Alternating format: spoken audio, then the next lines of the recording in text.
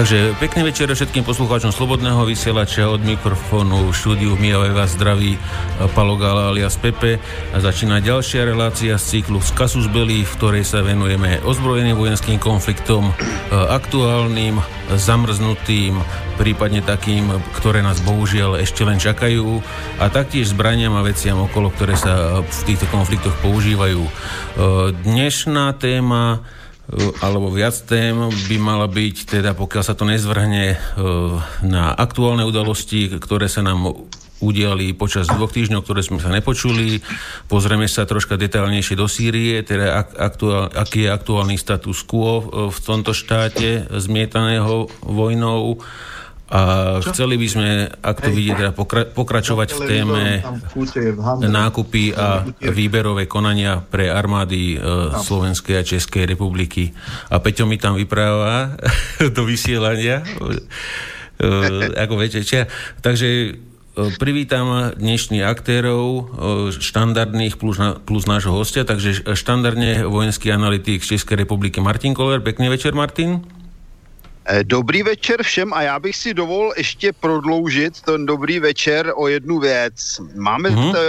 Měli jsme z té výročí založení nebo vzniku Československé republiky. Myslím, že to je důležité výročí a úžasným způsobem mě nadchl můj známý pan Ladislav Žák k tomuto výročí. Protože napsal na serveru Nová republika poděkování. A to jeho poděkování, já se k němu připojuju, zní takto. Rád bych poděkoval Slovákům za krásných 35 let, které jsem s nimi mohl prožít ve společném československém státě. Bylo to krásné, vzájemné a inspirující a produktivní. Ježiš, já to nemůžu přečíst.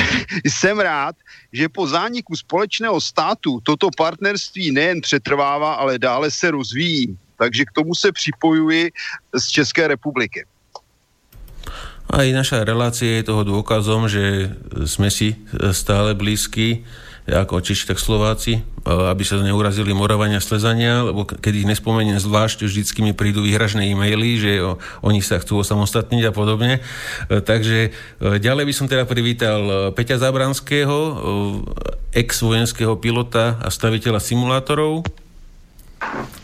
Dobrý večer, vážni poslucháči. Bude to vkrátšie ako od Martina. Áno. Miro Juriš, bloger a amatérský historik z Piešťan. Dobrý večer, prajem. No a nakoniec by som privítal našeho dnešného hostia, ktorý s nami strávi asi hodinku a pol a uvidíme, ako bude mať čas. A je to Honza, ktorý robí na Facebooku stránku Ruce, pryč od Sýrie, kde sa venujú teda udalostiam v Sýrii troška detailnejšie, ako bežný človek sa dozvie z mainstreamu, teda už tam sa to vôbec nedozvie, ale asi v tomto zmysle. Takže Honzo, zdravíme ťa. Ak môžeš povedať aspoň mesto, odkiaľ si, lebo to netušíme. Určitě, takže já děkuji za pozvání a přeji hezký večer všem posluchačům a jinak já vás zdravím z Prahy, z hlavního města. To je tá z tej slnečkárskej bašty. U nás sa traduje. Áno. Dobre, takže chalani, na začiatok, ako štandardne už 2 relácie, ako sme to zaviedli, čo vás teda za posledné 2 týždne zaujalo, prekvapilo, vytočilo a podobne. Takže Martin, môže začať ty a potom dám slovo chalanom. Já bych udělal takový přehled, protože ono je toho tentokrát opravdu hodně a pak bych dal slovo kolegům a mohli bychom rozebírat jednotlivé události.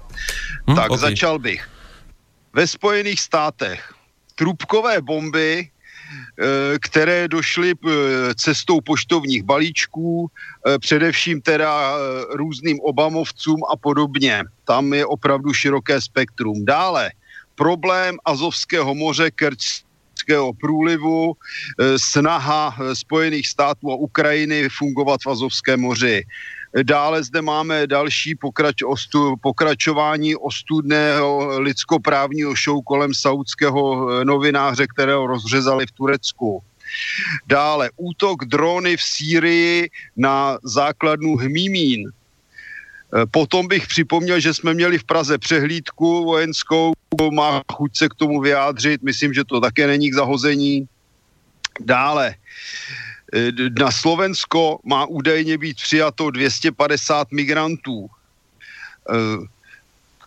A to bych řekl, že je možná to hlavní a teď bych nechal kolegy, ať přijdou s dalšími zajímavostmi a pak bychom se jim mohli případně zabývat detailněji. Takže Mirc, môžeš napríklad? Tak veľmi zaujímavá teda udalosť, ktorú by sme možno potrebovali hlbšie pochopiť, je teda začiatok rezignácie Angely Merkel na svoje funkcie. Áno. Ale čo o tom vieme? ja som písal Romanovi Michalkovi, politologovi, že aby nám to trošku objasnil, ale bohužiaľ nemá čas. Takže ja o tom ťažko viem špekulovať. A já bych řekl, že udělala svoji špinavou práci, takže teď už může táhnout. No, zrejme neodchádza s radosťou a neodchádza ako s pocitom dobre vykonanej práce, ale po tých voľbách v Hesensku už asi vo vnútri strany s ňou pretiekol pohár trpezlivosti. A teraz otázka bude teda jej nástupca. A meno jej nástupcu to nám povie, akým procesom vo vnútri vládnutej CDU dochádza. Výborne. Dobre, takže Miro, toľko to asi od teba zatiaľ, áno? Áno, to je odo mňa všetko. Tejto téme. Dobre, môžeš, Peťo? Môžem. Skúsim tak v skratke ohľadom našich partnerov USA. Najprv musíme skonštatovať, že títo naši partneri nemajú spojencov, ale majú iba partnerov a často iba partnerov na jedno použitie. K tomu by som pripojil informáciu o modernizácii základní na Slovensku, kde sa náš minister obrany alebo nejakého ministerstva pre nákup a výzbroj, by som to skôr povedal, hrdil, ako budeme spolupracovať a utužovať spojenectvo našim americkým partnerom, pretože ideme modernizovať 2 letecké základne. To sú vlastne jediné 2, ktoré máme. A z toho vyplývajú ďalšie konsekvencie, môžeme to rovno nazvať okupácie. Ďalšia veľmi podstatná vec, a to Američania jednostranne zrušili dohodu o odzbrojení týkajúcu sa rakiet krátkeho a stredného doletu, čo znamená prudké ohrozenie bezpečnosti Európy, ktoré postupne a pomaly, Česi majú výraz plíživo, sa stáva potenciálnym bojiskom ako zástupné miesto so zástupnými armádami v prospech partnera USA v tesnej blízkosti ruských hraníc v podstate. Táto informácia alebo tento komplex, čo som teraz povedal, je veľmi nebezpečný a asi najdôležitejšia informácia z toho, čo rozprávam. Vraždu Chačakžiho spomenul už Martin. Je to niečo ohavné, brutálne a zaujímavé je, že naši slnečkári a podobní demokrati to prešli úplne bez povšimnutia prakticky. A keď som videl tie fotky na internete, že to vôbec človek dokáže, tak to nedokáže ani zviera. Prepáčte, zvieratka. Máme na Slovensku hviezdu menom Lívia. Všetci tlieskame.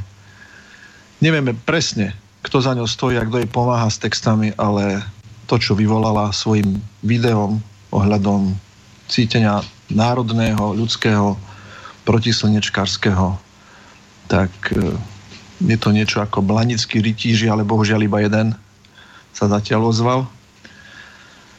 A stav našej armády po poslednej informácii, ktorú som dostal po vypočutí si relácie s Petrom Švrčekom zo slovenských bráncov, tak to je niečo neskutočné. To znamená tí, ktorí nechodia na misie, tak majú väčšinu ubytovní, techniky v katastrofálnom stave, dokonca okná majú uzavreté kartóny, pretože sa nenájdu peniaze ani na sklo do okien. Postele v katastrofálnom stave, spí sa na madračkách, na starých madracoch na zemi.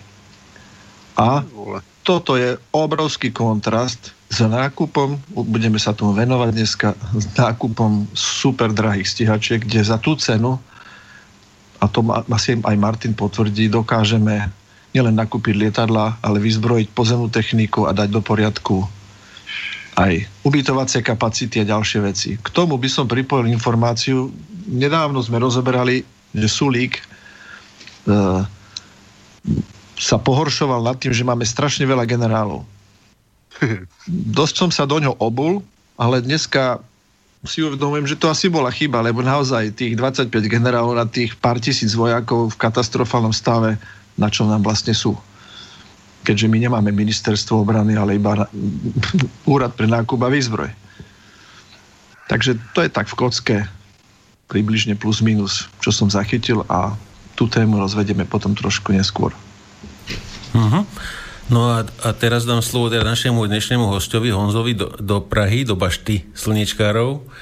Takže Honzo, za posledné 2 týždne, ja som ťa už pred reláciou upozornil, že aby som ťa nevystrašil na poslednú chvíľu, takže že niečo takéto sa spýtam, tak máš niečo také, čo by bolo dobré posunúť ďalej poslucháčom? Co já si myslím, tak jelikož jsem se ještě moc nestačil nějak zorientovat z té dovolený, co se tady vůbec děje teď za těch posledních 14 dní, tak asi věc, která mě nejvíc zaujala, tak je asi taková potenciální eskalace konfliktu vlastně v Sýrii, co teď se tam děje mezi sebou Turek, Kurd, Američan. Takže to si myslím, že může být takovej hlavní docela velký problém, takže to je asi taková věc, která mě teď v těch posledních nějakých dnech asi jakoby nejvíc zaujala. Tak to by sme prebrali teda v rámci tej témy. Ja si myslím. OK. No a teraz dám slovo sebe. A ja tu mám také 3 veci, ktoré ma teda zaujali. A prvá bola, že tá Európa za chvíľku skončí ako Rím, že to všetko zhorí. Európsky súd rozhodol, že nazývanie Mohameda pedofilom nie je sloboda prejavu, takže by sme to nemali robiť a môžeme byť za to postihovaní. A Martin, čo na to hovoríš? Ako rozhodol Európsky súd? No já nevím, to jsme u těch takzvaných evropských hodnot, které u nás tak mocně propaguje Jakub Janda, že? Který je to 4% zaměření. Jo, takže to je skutečně zvláštní, tak buď teda pedofilie je úchylka a je to trestný čin, pokud někdo svoje úchylné představy teda realizuje na dětech, anebo není.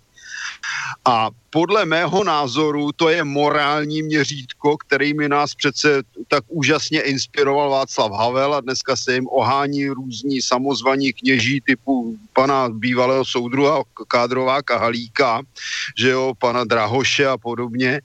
No tak buď teda ty morální zásady platí všude, stejně jako teda mají platit všude lidská práva, třeba i v Saúdské Arábii, anebo neplatí, ale není možné, aby se účelově ohýbaly zákony, ohýbala naše tisíce let stará křesťanská morálka, ať už tedy chodíme do kostela, jsme aktivní tedy praktikující katolíci nebo protestanti, nebo já nevím kdo všechno, ale pedofilie je pedofilie a je to za prvé psychická úchylka a v praxi je to trestný čin, a pokud někdo tedy podporuje trestný čin tím, že zakazuje jeho kritiku, tak jsme jaksi mimo zákon, mimo morálku a řekl bych přímo mimo civilizovanou společnost.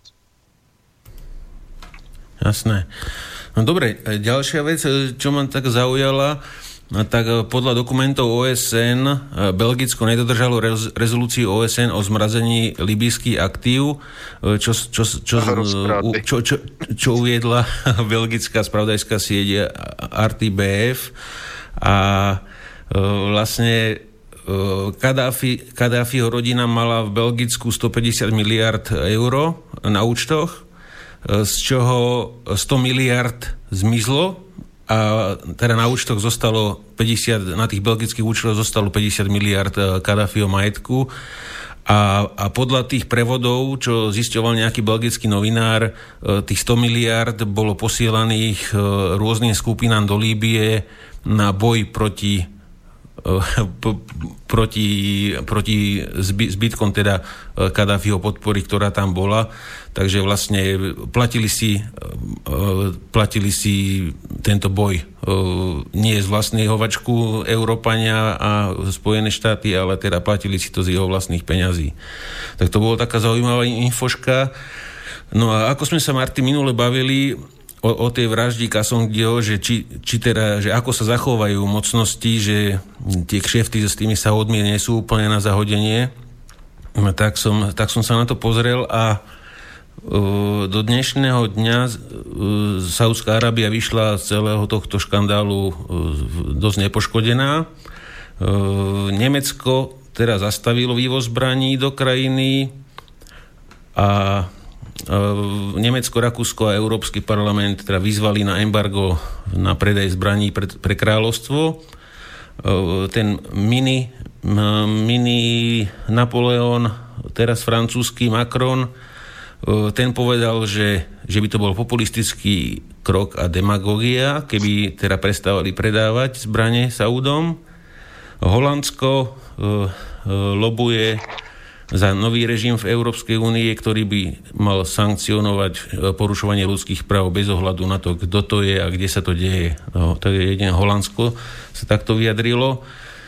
Britská premiérka Theresa Mayová, tá zase vyhlásila, že britské vývozy zbraní pre Saúdskú Arábiu spĺňajú národné a európske pravidlá udeľovania licencií na vývoz zbraní a Spojené kráľovstvo nepodnikne žiadne kroky.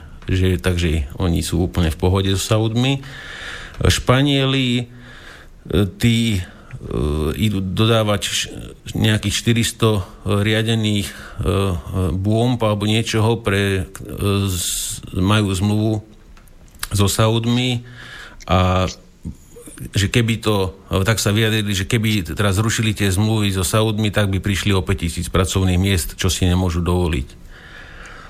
Takže asi v tomto a Spojené štáty, tí sankcionovali 21 občanov Saúdskej republiky s tým len, že zrušili víza alebo im už neumožnia získať víza do budúcnosti, čo je ako dosť ako smiešné. A minister obrany Spojených štátov ten povedal, že budú naďalej podporovať obranu kráľovstva, z čoho ale nebolo jasné, že či budú podporovať teda aj Saúdmi vedenú akciu v Jemene, ktorá stále prebieha. No a Turci, tí by to chceli zobchodovať tieto veci so Saúdmi a vyzerá to podľa niektorých teda expertov, že by to mohli zobchodovať za ovládanie nejakých militantných skupín, ktoré platia Saúdi, že by prešli teda na tureckú stranu v Idlibe alebo podobne. Takže každý má k tomu teda nejaký iný názor.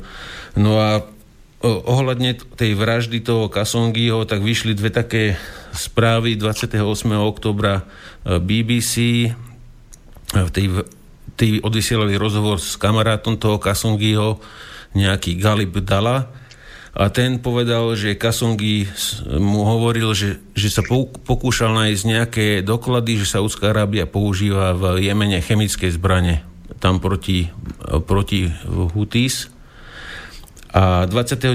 októbra Sunday Express uviedol, že spravodajské služby Spojeného kráľovstva vedeli o plánovanej vražde Khashoggiho, ale predtým a nepodnikli žiadne kroky, aby tomu zabránili. Takže toľko asi zatiaľ odo mňa z tých noviniek, s tým, že Peťo chcel ešte niečo dodať k nejakej tej LGBTI propagande. Mal som tam toho Mohameda, takže ten už bol povedaný. Mám také dve zaujímavosti, keby niekto z mužského pokolenia to chcel využiť v rámci LGBTI. Minule som už spomínal, že pri vhodnom konvertovaní na ženu sa dá ísť pár rokov skôr do dôchodku, ale mám takú novinku, keď chcete vyhrať nejakú súťaž, tak je dobre vo vhodnom okamžiku byť transvestita a stať sa ženou. Napríklad víťazkou v dráhovej cyklistike sa stal v podstate muž, ktorý sa urobil ženou. Na fotke je to jednoznačne vidieť, že nad stupni víťazov stoja dve ženy a jeden normálny chlap svalnatý. Takže to je spôsob, ako si vybojovať majstrovstvo sveta v nejakej disciplíne. Viem si predstaviť, že nejaký ťažký boxer si povie, že je ženou, má vybúchať nejaké ženy v rámci toho boxu v asi neobmedzenej váhe. Ano, Martin? Já si nemůžu pomoct, ale pokud si pamatuju, tak přesně tento problém se kdysi řešil testy. A když se zjistilo, že vlastně ten člověk je nějaká taková předělávka, nebo i že se tak narodil, no tak ho prostě vyřadili, protože to je vlastně přírodní podvod a zneužití něčeho, co není normální. Takže mě udivuje, že vůbec někdo to schvaluje, protože to je docela obyčejný podvod. Protože jak Martin, známo, tak muži mají zhruba o 25% vyšší fyzický výkon, pokud jsou srovnatelně staří a srovnatelně trénovaní vůči ženám. Takže to je naprosto jasný podvod. Ale to neomarxistov, alebo ako ich nazvať, LGBTI vôbec nezaujíma, pretože ich zámerom je niečo iné a to digitálne a aj skutočne zdebilnené obyvateľstvo do 18-20 rokov si školia postupne po školách a rôznych iných inštitúciách. Keď si pozriete študijné odbory na akadémii alebo na univerzite v Brne, tak ja vám to pošlem. Musel by som to rýchle nájsť, mám to odložené. Univerzitu obrany? Myslíš univerzitu obrany? Nie. Ako sa volá? Univerzita Palackého je v Brne? Je, no, ale ja si myslel, že si mluvil o univerzite obrany. Ono i tam je teda dosť problém. Nie. Tam nemáš jediný technický smer a to sú samé témy príbuzné Šorošovej univerzite. A čo sa týka tej homosexuality, hlavne homosexuality, ten zbytok, to sú už ďalšie úchylky ako transsexuál a hetero a ja neviem čo všetko. Hetero už je taký úchylka. Nie, hetero nie. Bisexuál a potom ako sa volá ten, čo so zvieratami to má rád? Bisexuáli? Zoofil, ale bisexuály máme v České republice, ať se o tom neví, i na vysokých politických funkcích. No a sme u toho. Geneticky to štatisticky vychádza tak, že zhruba 3 až 4% obyvateľstva majú skutočne vrodenú túto, nazvime to vadu, a drvivá väčšina z nich sa neukazuje, nechodí na duhové pochody, naopak žijú kľudným spôsobom života a nikomu nenadia. Naopak. Áno, mám tam niekoľko známych takových. Áno, podobne. Ale proste niektorí ľudia, ktorí potrebujú nejakým spôsobom sa zviditeľniť, tak fungujú týmto spôsobom a je to jedno obrovské nebezpečenstvo, ktoré sa štatisticky podchytilo, odkedy sa táto teória LGBTI a transsexuálov a podobných rozširuje, tak to ľudia začínajú skúšať. To znamená, sú to normálni zdraví ľudia, ale to skúšajú, zapáči sa im, potom sú bisexuáli a štatisticky sa vlastne táto štatistika sa prudko zhoršuje. Ale môžeme si spomenúť napríklad aj na našu ešte posledná informácia. Údajne, použijem slovičko údajne, čo môžeme čakať od našej vlády, keď v nej máme viac ako 25% homosexuálov? No, to by nebylo tak strašné, pokud by to byly normální s prominutím homosexuálové, ale já se nemohu zbavit dojmu, že právě těch komedií typu Prajc se zúčastňují hlavně pedofilové a tady jsme přesně u kořené problému. Já mám několik známých homosexuálů, kteří se chovají úplně normálně, kromě toho, že tedy mají vztah k svému pohlaví, a jsou to většinou jako odborníci a tak dále a mám jednu takovou lesbičku, která teda má vlastní filmové studio a chová se opět naprosto normálně, není to ten typ takové té agresivní lesby, která nenávidí chlapy.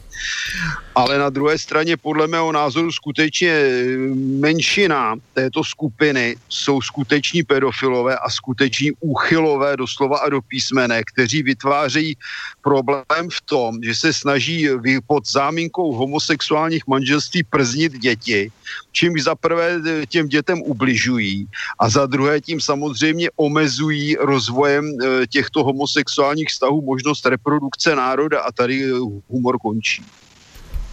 K tomuto by som mal chalani jednu perličku, to som sa teraz dočítal, je to síce z 2015, ale ako troška to s tým súvisí.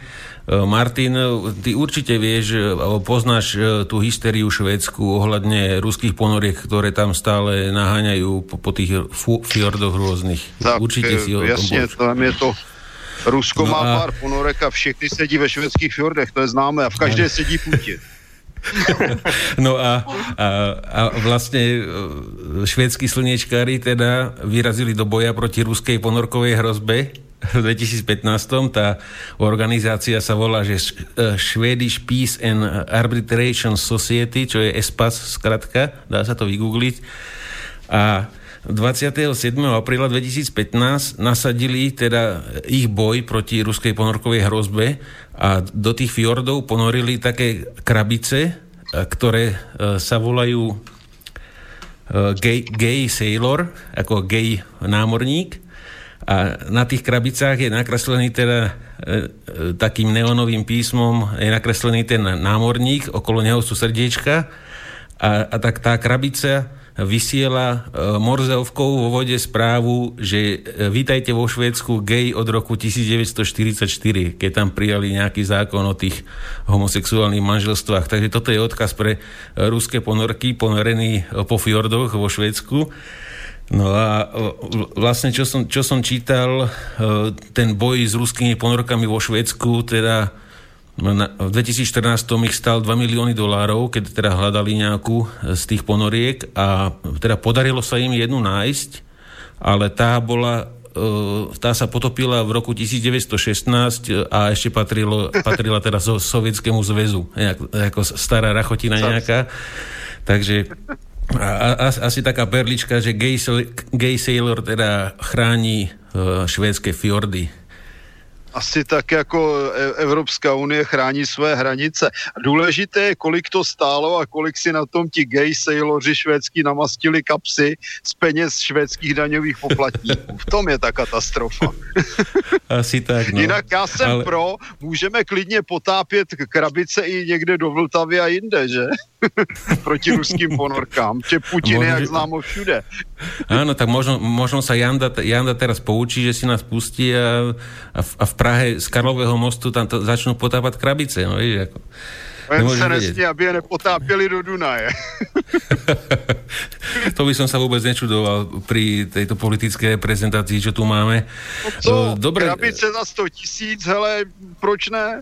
Jako já bych udělal projekt, hele, jako v rámci multikulturnosti a multisexuality v Evropské unii a navrhl bych, že bych vyrobil jednu krabici od bod v těch duhových barvách, v které by byl kus kamene, byla by na nějakém provazu, no a tak 100 000 za kus, ne? No ešte tu mám takú jednu vec a potom my sme sa pozreli na tú Sýriu. 27. októbra hlavný vojenský prokurátor Ukrajiny vydal teda číselný zoznam nebojových strát ukrajinskej armády a tam sú teda dosť zaujímavé čísla. Celkovo zomrelo 2700 vojakov pri nebojových záležitostiach, z čoho 891 z dôvodu chorôb, čo je ako sila. Strašne. 318 dopravné nehody, 177 iné nehody, 175 otravy alkoholom a drogami, 175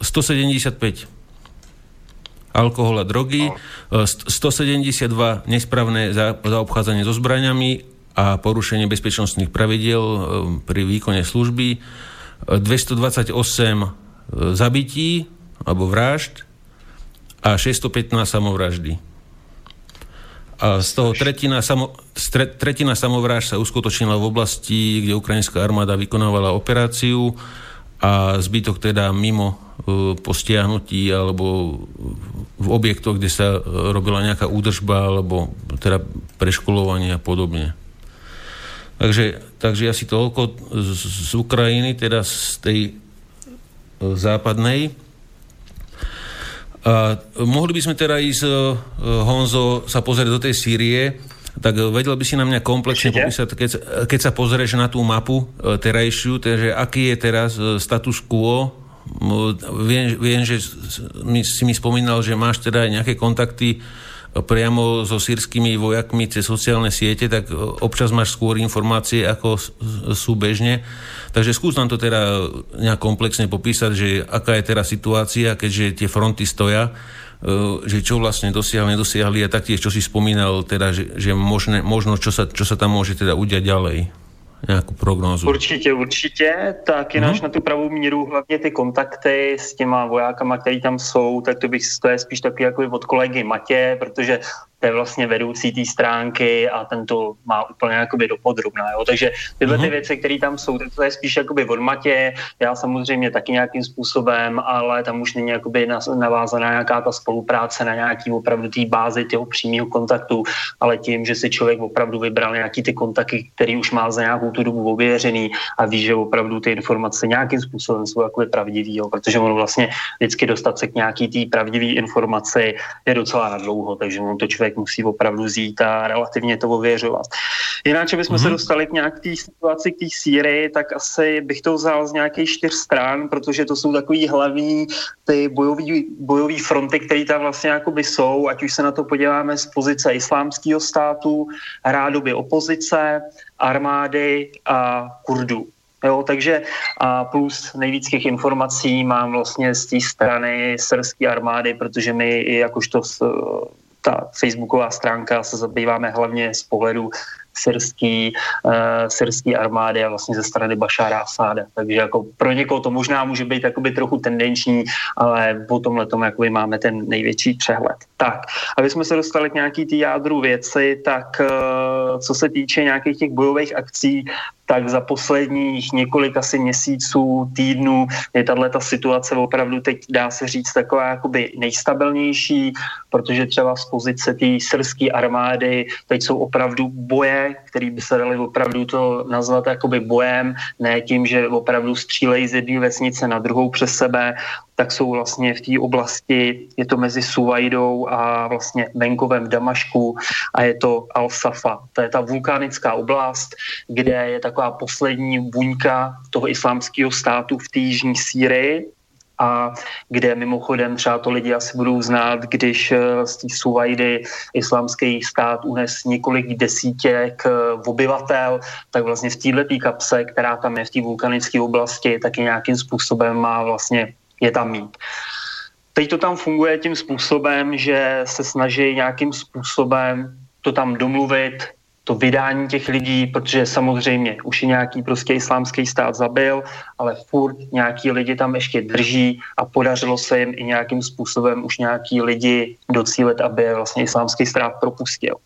Protože zase ty Dzurové, kteří byli, tak vlastně vláda v Damašku si to s nima nechce nějakým způsobem rozházet. Takže tam tenhle ten boj, který už tam trvá zhruba asi 2,5 měsíce. Mohu. Určitě. Tam se ozvalo slovo Dzurové, nejsou to Drůzové? Drůzové, jo. Já ty bláho, já teď nevím. Já se omlouvám, ale je to možný. Dobrý. Je to možný, protože určitě. Dzur byl ministr obrany. Já si doufám, že to nebyli příbuzní Dzura, když se to zvalo Dzurové. Já jsem za něj sloužil. To byl ministr, který zrušil bundo košile, takže jsme se všichni potili jako prasata. No, ne, tak třeba je to možná nějaký vzdálený příbuzný, ale je to možný tak, protože ono v těch názvech kolikrát to má opravdu jako člověk trošku jakoby zmatek, ale nějak víme, jakoby, o čem se bavíme. Tak. A takže zaválo. Já děkuji za opravu. Tak, aby jsme se k tomuhle vrátili, tak vlastně tyhle lidi, kteří tam někde mají, tak je tam nějakým způsobem prostě jakoby vězni a jak je to vlastně bývalá vulkanická oblast, tak je tam i strašný těžký postup a syrská armáda tam má docela veliký ztráty. Teď snad za poslední 2 měsíce vlastně vláda v Damašku přiznala, že tam zhruba padlo nějakých 600 vojáků a těch vlastně spřátelených milic, který tam vlastně bojují a ty postupy, které tam nějakým způsobem jsou, tak se dá říct, že jsou prostě v řádech metrů. Jo. Takže tenhle ten boj je tam opravdu jako hrozně těžký a oni se tam snaží nějakým způsobem zase se domluvit na tom, aby ten islámský stát prostě odsaď odešel a zase se vypařil do nějaký pouště, která by byla nějakým způsobem trošku lepší pro ten boj, než je tady v tomhletom místě. Takže tohle je takový jako jediný to ohnisko, kde opravdu nějakým způsobem ta syrská armáda bojuje. Nehledě dřív byl tam Hamas a byly tam nějaký milice, který jsou spřátelený vlastně z vládou Bašára Asáda, až teprve nějakým způsobem v poslední době tam nastoupila vlastně 3. a 9. divize a plus v poslední době se ještě hovoří o tom, že by tam měla nastoupit 4. obrněná divize, která je vlastně jednou z nejlepších vlastně jako elitních jednotek syrského režimu, který vlastně byl u Idlibu a jelikož tam je to teď nějakým způsobem vlastně jakoby zamrzlý, tak se mají přesunout tam. Jestli tam jsou nebo tam ještě nejsou, nejsem teď schopný říct, protože oni jsou, když to řeknu blbě, tak už jsou na cestě asi měsíc v kuse a ta informace furt není ještě potvrzená, jestli tam jsou nebo nejsou, protože tím, jak se hejbe ta fronta nebo nehejbe v tom Idlibu, tak jsou tam takové tendence, že občas se odsaď nějaká divize prostě pošle pryč a zase nějakým způsobem se jakoby napátky. Takže to je vlastně, co by se týkalo ze strany té syrské armády, tak je jediný tohleto ohnisko, kde opravdu se bojuje. Další věc, kde by se měl nějakým způsobem začít bojovat, nebo je to v nejbližší době, tak je vlastně ta zmíněná, vlastně ta známá poušť u irácké hranice, kde je to vlastně takový trůhelník mezi Abu Kamalem, Palmyrou a vlastně Deir Zaurem, kde už zhruba přes rok se snaží vlastně armáda v nějakých nepravidelných frekvencích nahánět ten islámský stát, ale ve většině případech armáda řekne, že už nějakým způsobem to tam bylo vyčištěný a vždycky se ten islámský stát prostě tam znova objeví, protože jak je to poušť, velká oblast, tak ta syrská armáda nemá tolik vojáků, aby byla opravdu schopná to všechno vzít a schopní vlastně to pročesat.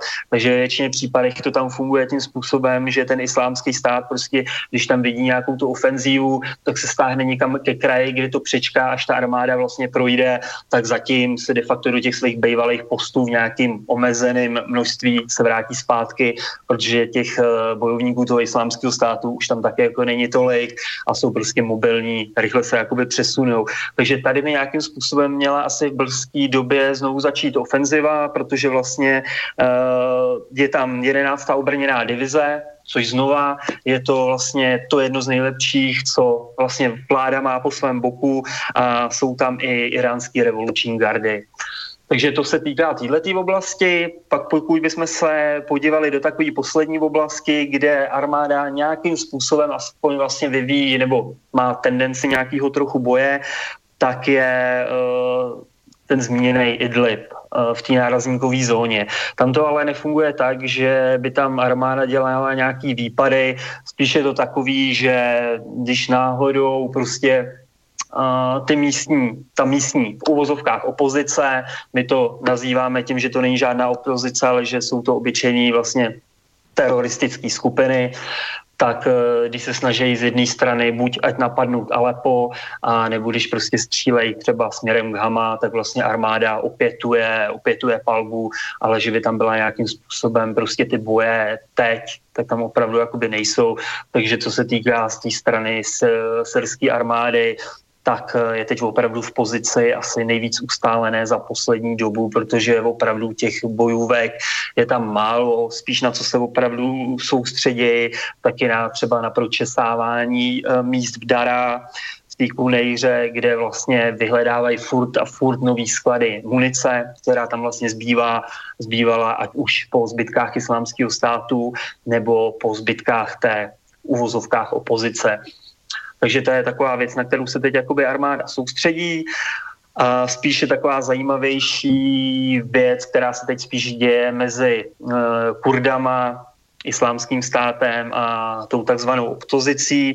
Tam teď to začíná vypadat docela zajímavým způsobem, protože sám by mě zajímalo, jakým způsobem tam se to vyvine, protože pokud se budeme bavit o těch kurdských výpadech, tak tam vlastně byla poslední kapsa vlastně ze strany Eufratu od Abu Kamal a bylo to přes Eufrat na severní stranu Eufratu a tam byla vlastně poslední kapsa v Hajinu, kde poslední 2 měsíce zhruba Kurdové SDF se snažila vyčistit to koryto té řeky směrem k Iráku, ale ty věci, které tam vlastně měla za ty poslední 2,5 měsíce ty zisky, tak zhruba před nějakýma 3-4 dněma ztratila, protože Islámský stát udělal protiútok, protože znova už jako po několikátý, tak využili toho, že přišla znova písečná bouře a veškeré tyhle ty zisky vzali,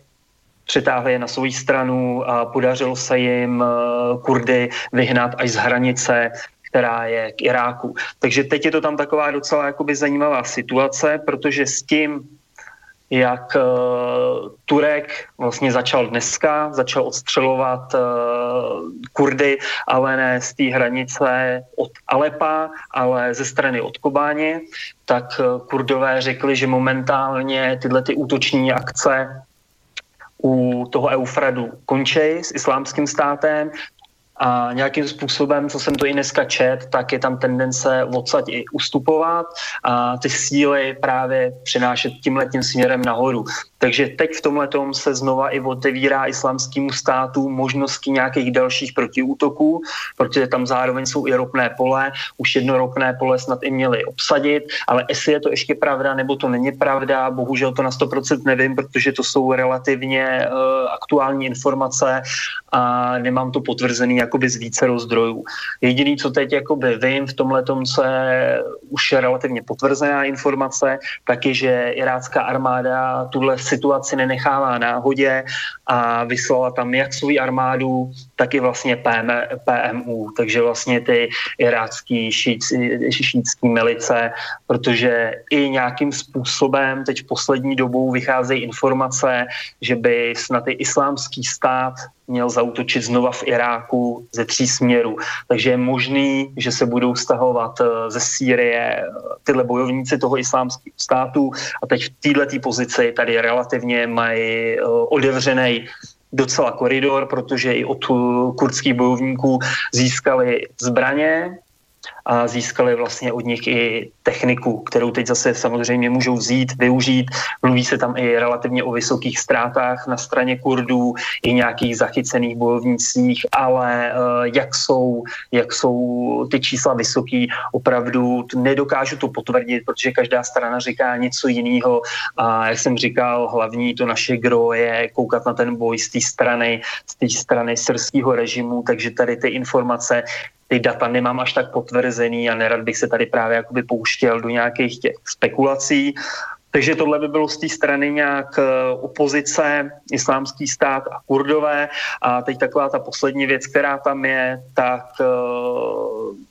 je, co vymyslí vlastně to Turecko, který vlastně Erdogan dnes i sám řekl, že jeho armáda a nějaký ty společní bojůvky, které jsou na jeho straně, jsou vlastně připravený provést tu ofenzívu. Takže teď docela jsem na tuhletu situaci zvědavej, jak to tam bude, protože dnešní to odstřelování si myslím, že i hodně už jakoby napovědělo, že to Turecko to opravdu myslí vážně a myslím si, že na základě této věci by tam mohl vzniknout další relativně velký problém, protože teď zatím ani nevíme, jak se k této otázce postaví Amerika, která de facto je jediná taková mocnost, která pak pokud nebudu brát vlastně jakoby Francouze, Brity, ale v tomhletom větším měřítku, která je na straně těch kurdských bojovníků, tak ty jakým způsobem se k tomu vemou a postaví se. Protože už nějakým způsobem, co jsem čet, měly by k té Kobáni jet i technika s americkými vojáky,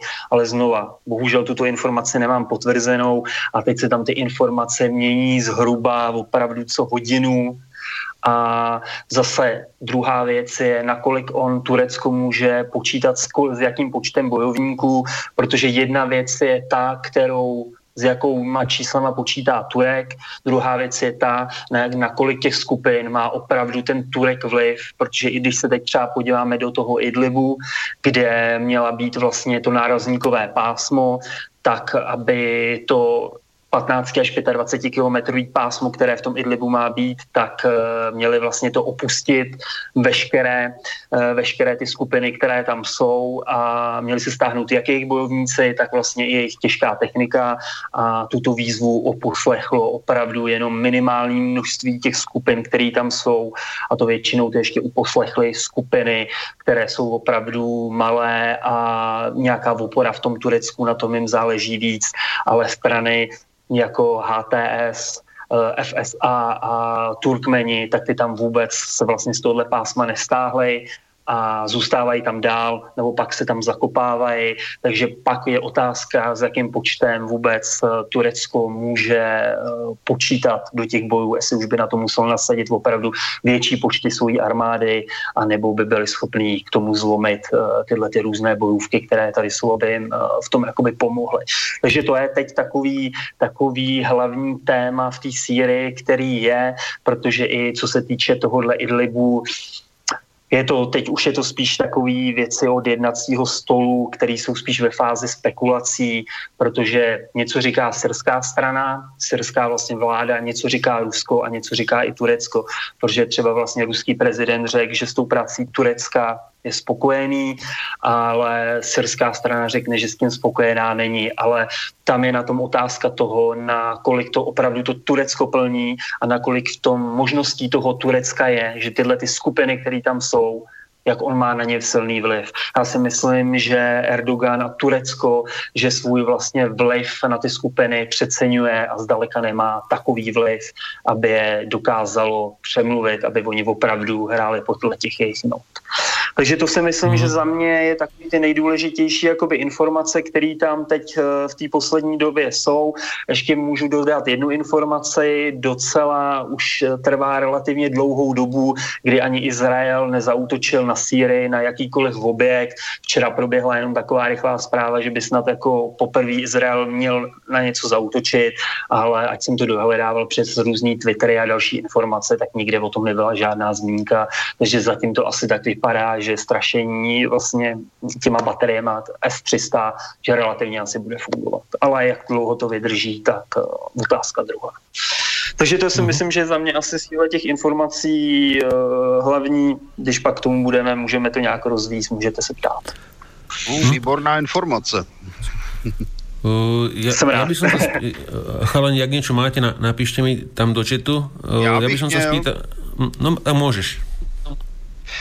Tak já bych si dovolil ještě dvě věci. Za prvé je to tedy to slavné setkání reprezentantů demokratických zemí, abych se tak vyjádřil, to znamená Turecka, Ruska, Německá, Francie na téma toho, co bude a nebude v Sýrii, které se odehrálo. Když se na to podíváme, tak vlastně funkční osoby tam byly teda pouze Erdogan a Putin, zatímco Merkelová s Macronem tam v zásadě blábolili jenom takové fráze. No nicméně je to v podstatě chápáno tím způsobem, že Putin se rozhodl spolupracovat s Tureckem bez ohledu na Kurdy, což asi bude pravda, protože Kurdové konec konců jsou dnes spojenci Spojených států, takže proč by si za ně Rusko mělo jaksi pálit prsty. Takže to je jedna věc. A druhá věc ze Sýrie, kterou vidím jako velmi podstatnou, je tedy ten útok na základnu Hmímín. Řekněme si to na rovinu a na tvrdo. Pro nás válka v Sýrii v zásadě není důležitá, je to lokální konflikt mezi muslimy. To, že se využívá jako podvod k zastírání jakési afroislámské migrace, to je věc druhá, to je jenom o tom, jak se k tomu Evropa postaví. Ale jinak je to skutečně válka, která se nás příliš nedotýká. Ale tím, že tam působí Rusko, které tam působí na syrském území, Amerika má, nebo teda Spojené státy mají základnu na syrském území, tak vzniká poměrně velký problém. A tady je třeba připomenout, že došlo k útoku dronů na ruskou základnu, nebo řekněme nám část základny ruské v Hmímínu. A zajímavé je, že Rusko jednoznačně obvinilo Spojené státy, že se jedná o jejich útok, přestože tam těch dronových útoků všemožných byla celá řada. A že tento útok byl proveden pomocí letounu P-8 Poseidon, což je vlastně námořní průzkumný letoun. Je to vlastně přestavěný civilní dopravní letoun upravený, na kterém je radar, jako asi většina z nás ví, jak vypadá letoun typu AVEX. Opakovaně se předváděl i na různých show, například na Dnech NATO v Ostravě jsme ho měli několikrát a tak dále. To je starší typ letounu Boeing 707, čtyřmotorový, který má nahoře takový talíř na pilonech nad trupem. No tak ten Poseidon je vlastně nástupce námořního letounu P-3 Orion a má nad trupem takový pilon a na něm jenom takový protáhlý kryt radaru, protože na rozdíl od AVEXu, kde se radarová anténa točí, protože ještě starého typu, aby snímala 360 stupňů, tak u toho Poseidonu, který se tedy měl účastnit toho útoku, tak tam ta radarová anténa je pevná a používá se tam elektronického ohýbání těch paprsků. No a ruská strana tvrdí, že bylo vysláno 8 útočných dronů na Hmímín a poté, co narazili na elektronickou ochranu, tak byly převedeny na ruční ovládání a v útoku pokračovali. A to ruční ovládání údajně bylo prováděno právě z letounu P-8 Poseidon amerického námořnictva. A jsme u základní otázky, a to bych rovnou popíchl kolegu Zábranského, jak tedy vlastně k tomu přistupovat, protože já jsem se na to podíval. A první faktem je, že lze rušit navigaci dronů. Oni jsou to nějaké bezpilotní prostředky, letí to vzduchem. Ten bezpilotní prostředek se v podstatě pohybuje ve vzduchu buď tak, že je řízený někým na dálku, nebo letí podle programu, a ten let podle programu může být doplněn za prvé navigací, a to buď inerciální ve vztahu k Zemi, kde tedy vlastně kontroluje se povrch Země podle určité digitální mapy, anebo GPS podle družic, případně může být doplňován v určitých obdobích řízením a naváděním. Z praktického hlediska, když ten dron letí v autonomním režimu, to znamená podle programu, tak ho prakticky rušit nelze, jeho systém řízení. A nebo jen velmi obtížně, že by se podařilo narušit jeho systém stabilizace, protože každé letadlo vlastně je třeba za letu stabilizovat, protože existují různé pohyby vzduchu, teplotní rozhraní a tak dále, takže to letadlo vlastně málo které je dlouhodobě autostabilní, že by letělo vyloženě samo. U pilotovaného letounu to podle přístrojů dělá pilot, případně tedy avionika letounu, která spolupracuje s pilotem. U bezpilotního letounu je to řešeno většinou pomocí gyroskopu, v současnosti už jsou to laserové gyroskopy, které jsou jednoduché, nemechanické, a ten udržuje vlastně ten letoun ve správném směru, počínaje tedy startem ze základu. Tuto stabilizaci nelze rušit v podstatě. Rušit lze navedení z dálky a rušit lze navigaci, ať již je tedy GPS, anebo je to navigace inerciální vůči Zemi. Když se podíváme na zprávu, kterou teda vydalo Rusko, tak letouny měly dorazit k jakési bariéře elektronického boje nebo elektronické obrany a poté bylo převzato jejich navádění do ručního módu. A tady je základní problém, který mě tedy vychází oproti té ruské zprávě. Jestliže byly naváděny z dálky, tak to navádění lze rušit. Ano, existuje možnost, že jsou tam skokové změny frekvencí a tak dále, ale i to lze rušit. A teprve poté ty drony obranu překonaly. A tady mi vzniká určitý rozpor, protože, jak jsem uvedl už tedy, ruční navádění rušit lze, zatímco kdyby ty letouny letěly pouze podle programu, tak ho rušit nelze. A tady bych požádal kolegu Zábranského, aby přidal nějaký svůj názor.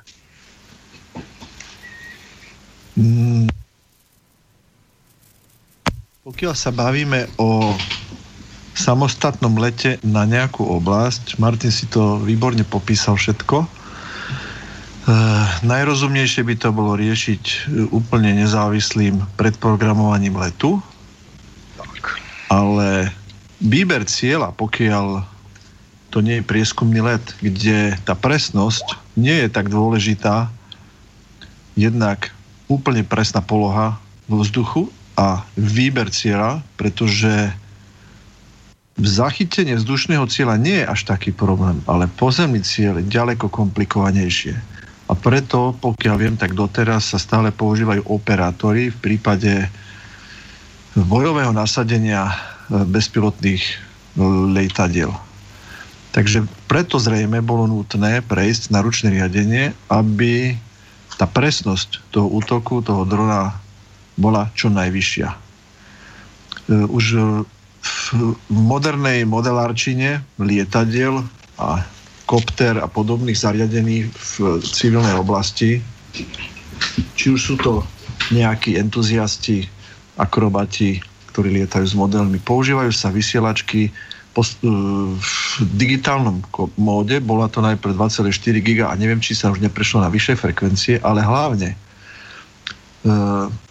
prvé obdobie vývoja bolo také, že sa používali dve frekvencie, medzi ktorými sa skákalo.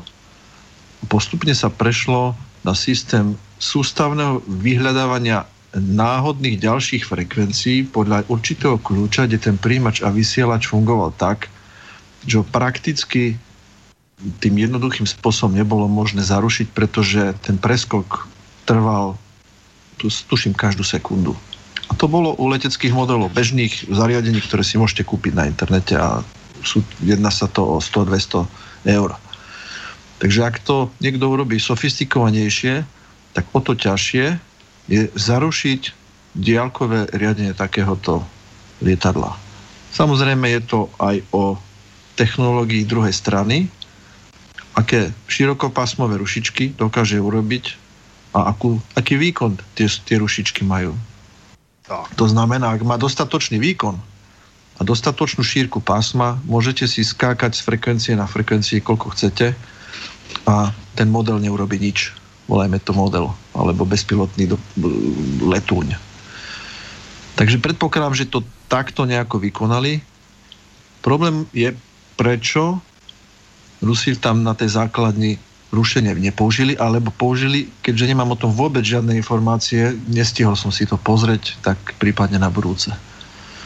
Takže ak chce niekto použiť na bojovú operáciu, to znamená strieľať na pozemné ciele, na nejakú základňu trafiť nejaké lietadla na zemi, nejaké hangáre a tak ďalej, je najväčšou pravdepodobnosťou nutné použiť ručné riadenie diaľkové.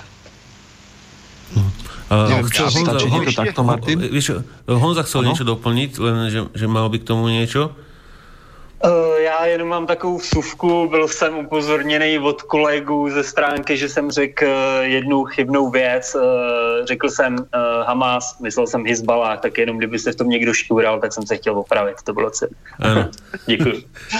Takhle by měli vystupovat všichni politici. Když řeknou blbost, tak na tom trvají, i když už to všichni vědí. Tak. A teď bych doplnil za sebe.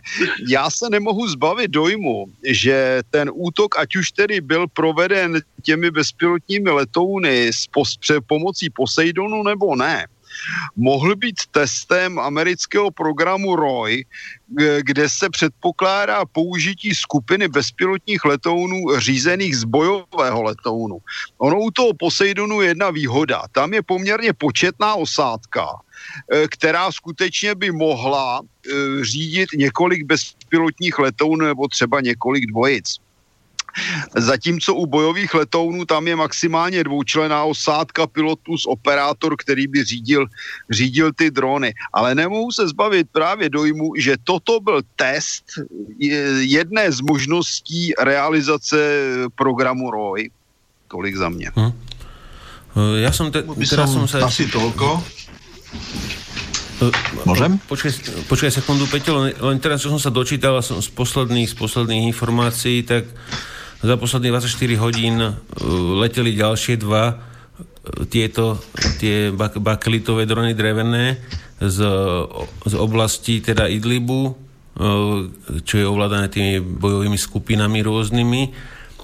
A celkovo teda doteraz bolo použitých 50 kusov vo všetkých útokoch, ktoré doteraz boli odštartované smerom na Hmajným. Môžeš, Peťo. K tomu článku, ktorý sa dotýka práve toho útoku, sú to fotky z januára 2018, ku ktorým sme sa už bohate kedysi vyjadrovali. Jedná sa o tento útok, alebo niečo nové, čo sa stalo teraz pred pár dňami? Myslíš ten Hmimín? To je teď, to je nový.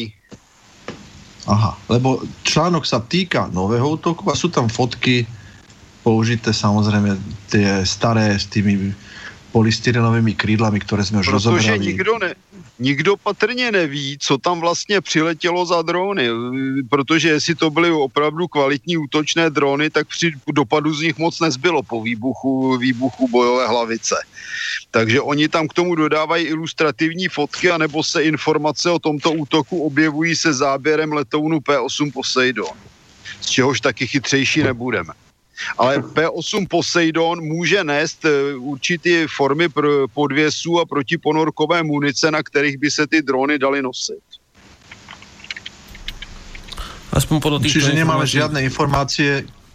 žiadne informácie k tým dronom, aké kvality a vieme aj škody, aké to spôsobilo, alebo to oni dokázali komplet zachytiť? Ja som nic nenašel k tomu detailního. Podľa tohoto článku, čo teraz čítam, tak mali byť všetky zlikvidované. Mohu potvrdit, tato zpráva je prakticky ověřená tím, že žádnou škodu nenadělali. Takže by to mělo být v pořádku. Čo je celkom potešiteľné, je to dobré, čiže tento pokus sa asi vydaril a Rusi znova získali nejakú ďalšiu skúsenosť, ako s týmito dronmi nakladať. A ešte som chcel povedať jedno. Áno? Martin, hovor. Já bych doplnil ještě jednu věc. Ono použití letounu velikosti Poseidonu v bojovém prostoru je možné jedině v takové podivné válce, jako je v Sýrii. Kdyby někdo poslal Poseidon z drony na evropském bojišti, řekněme proti Rusku, tak má smůlu, protože by ho samozřejmě snesli dolů raketou S-300, S-400 na značnou vzdálenost. Takže tam něco takového možné není. Ešte dodám, podľa posledných informácií Rusi vyhlásili, že v prípade, že sa to bude opakovať, zostrelia to lietadlo, ktoré by malo prevzať teda to riadenie v prípade, že by sa opakovalo. Takže teraz už pôjde dole, pokiaľ je pravda, čo hovoria, čo nevieme, ale pokiaľ to je pravda. To je veľký a pomalý letoun, ktorý v podstate není problém sestřelit téměř čímkoliv. A majú čím, momentálne tam.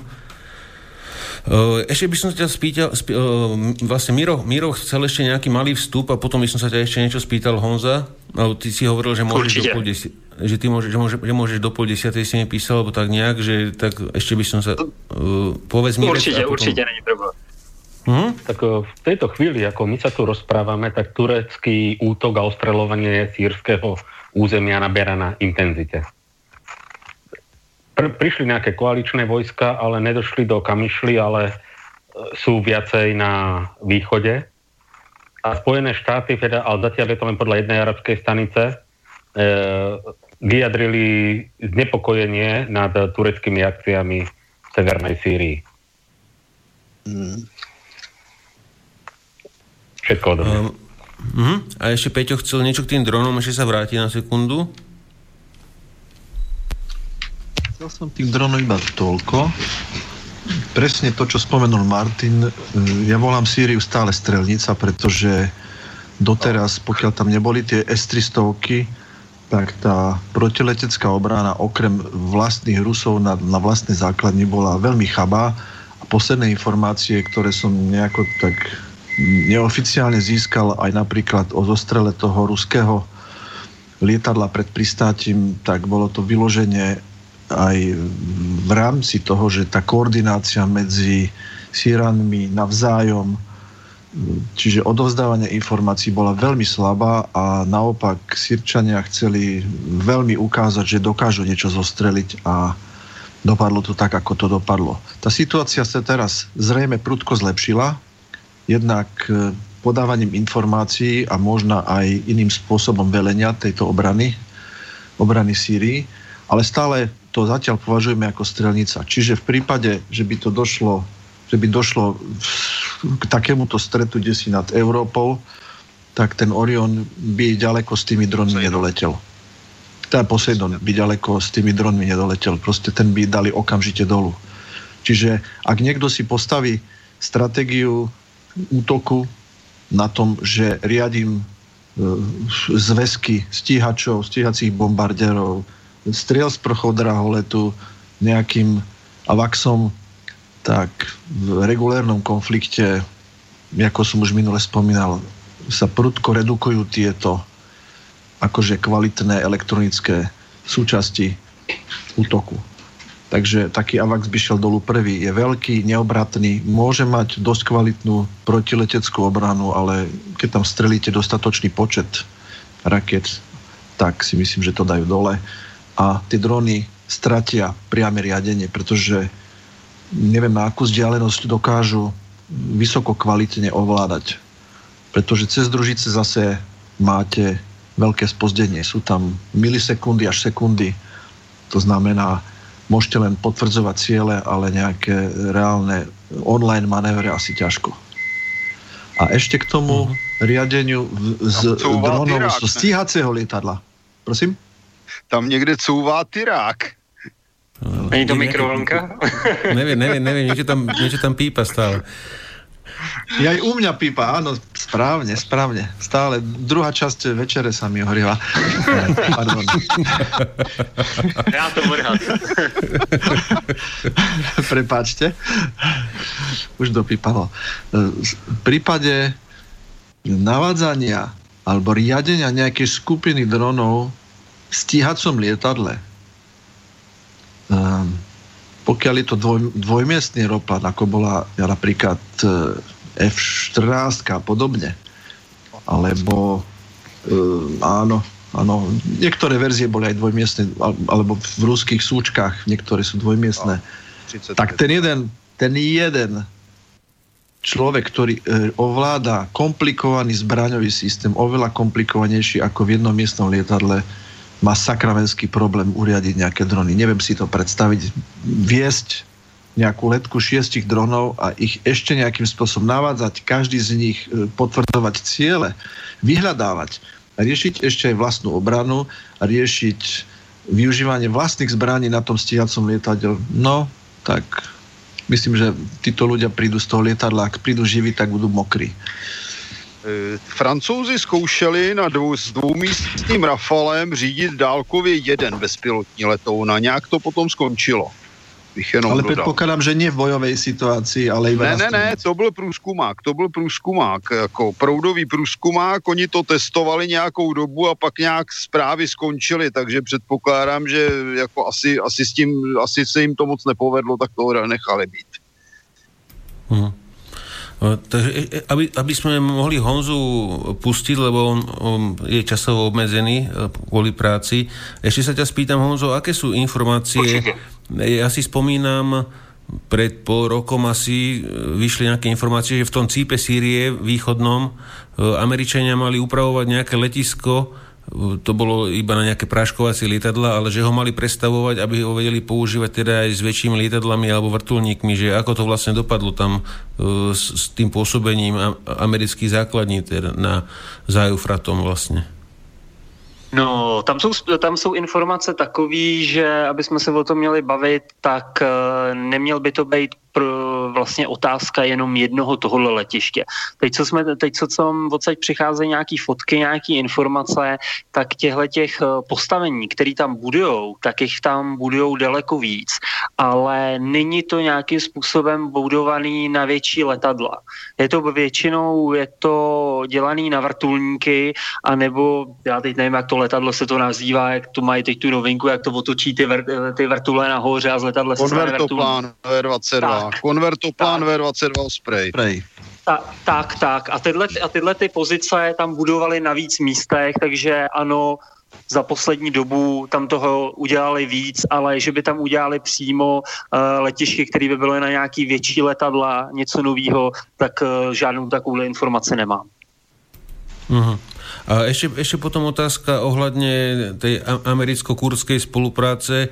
Akým spôsobom to riešia tam, aspoň podľa toho, čo hovorí teraz sýrska strana? Povedzme, na tej tureckej hranici sa Američania s nimi nepredvádzajú, ale teda južnejšie už s nimi teda niečo riešia, alebo aby sa nedostali do konfliktu teda priamo s tureckou armádou, alebo ako to vlastne, aký máš na to pohľad z toho, čo si čítal?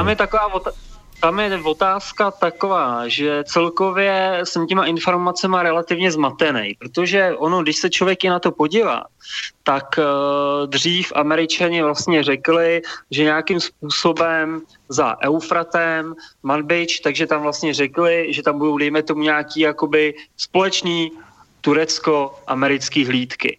Ale od té doby se to nějakým způsobem vlastně jakoby zamrzlo, přijeli tam nějaký americké jednotky a podobně, ale poslední dobou se k tomu relativně mění ten přístup vůbec těch Američanů. Protože oni tenkrát to měli, že by to mělo být jenom v nějaký omezený formě a že by to nemělo být nic velkého. Ale od té doby se o to nějakým způsobem jakoby odešlo pryč a neřešilo se to.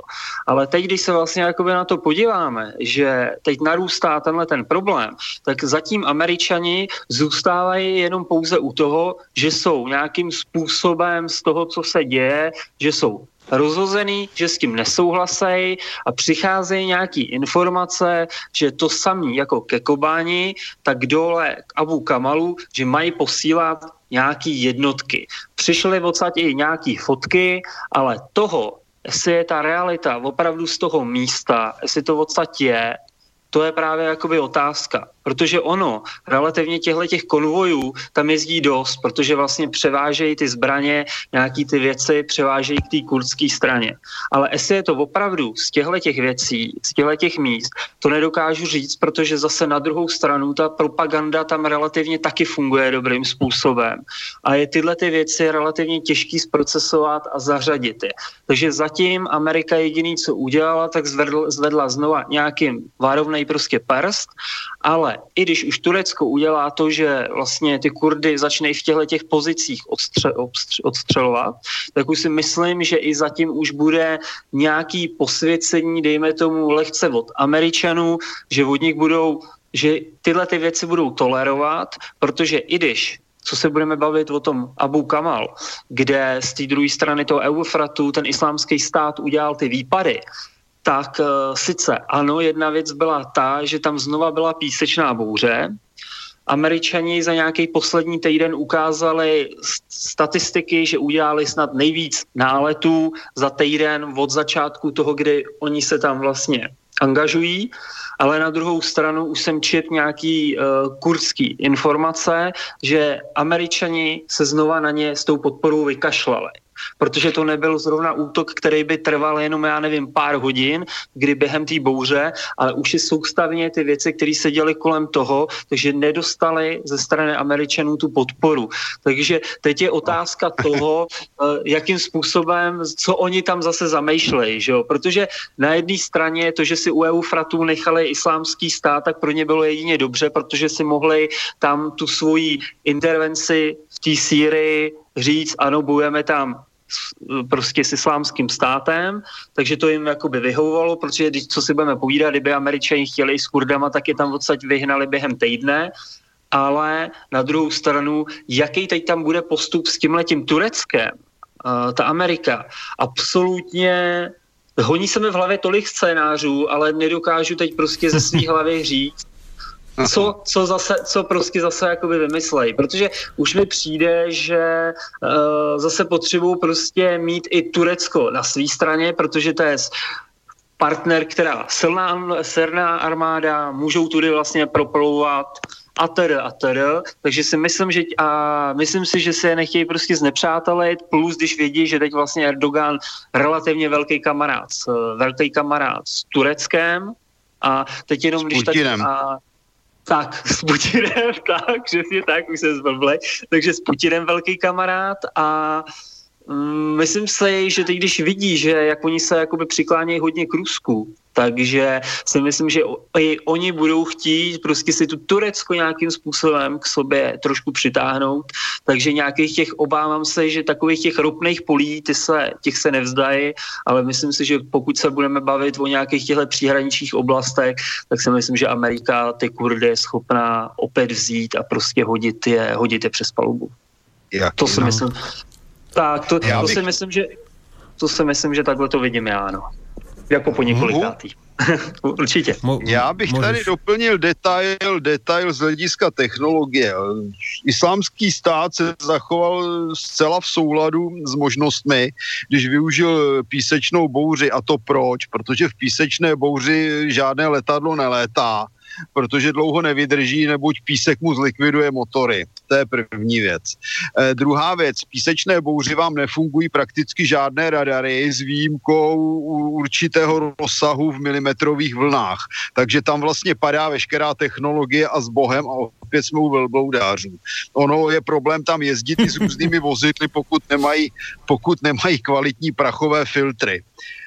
Co se týče velkého kamarádství Erdogana s Putinem, já bych to nepřeceňoval. Erdogan prostě využívá všech způsobů, jak posilovat pozici Turecka a když se mu to bude hodit, tak se na Putina vykašle, stejně jako když se mu to bude hodit, vykašle se na kohokoliv. Já bych osobně viděl celé řešení, když už jsme začínali tím novinářem, kterému zaživa uřezali prsty, saúdsko-arabští demokraté. Já bych osobně bych tam viděl vlastně jenom jedno řešení, na které by měli asi se zamyslet i Američané, pokud to má smysl, aby nevypadali jako vyložení podpůrci lumpů a teroristů. Buď teda uznat, že tedy reprezentant islámského náboženství nebo stát reprezentující islámské náboženství je prostě zaostalý a středověký a z toho vycházet a buď teda to budeme uznávat nebo neuznávat a podle toho s ním jednat nebo nejednat. Možnosti jsou v zásadě obě.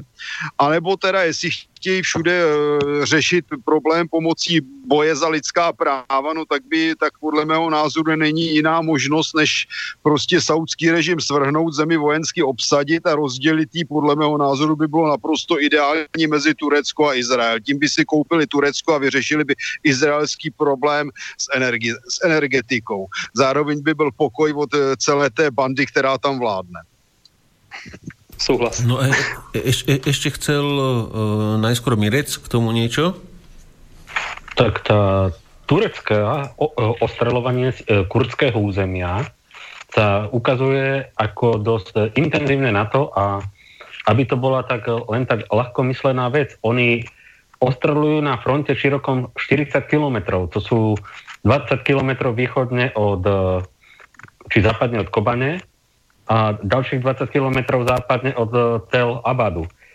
Tam to vyzerá to ako príprava na ofenzívu. Ako nezdá sa mi, že by chceli si upratať v muničných skladoch. To je všetko odo mňa. A Peťo ešte mal k tomu niečo? Ja som mal otázku na Honzu. Mám poznačené letisko Rimelan, ktoré je americké v Sýrii. Je to pravda? Alebo má nejaké ďalšie ešte poznatky ohľadom letísk, ktoré sú za Eufratom? To je jedna vec. Môžeš? Zase pípaš. Nie, to som nebol ja.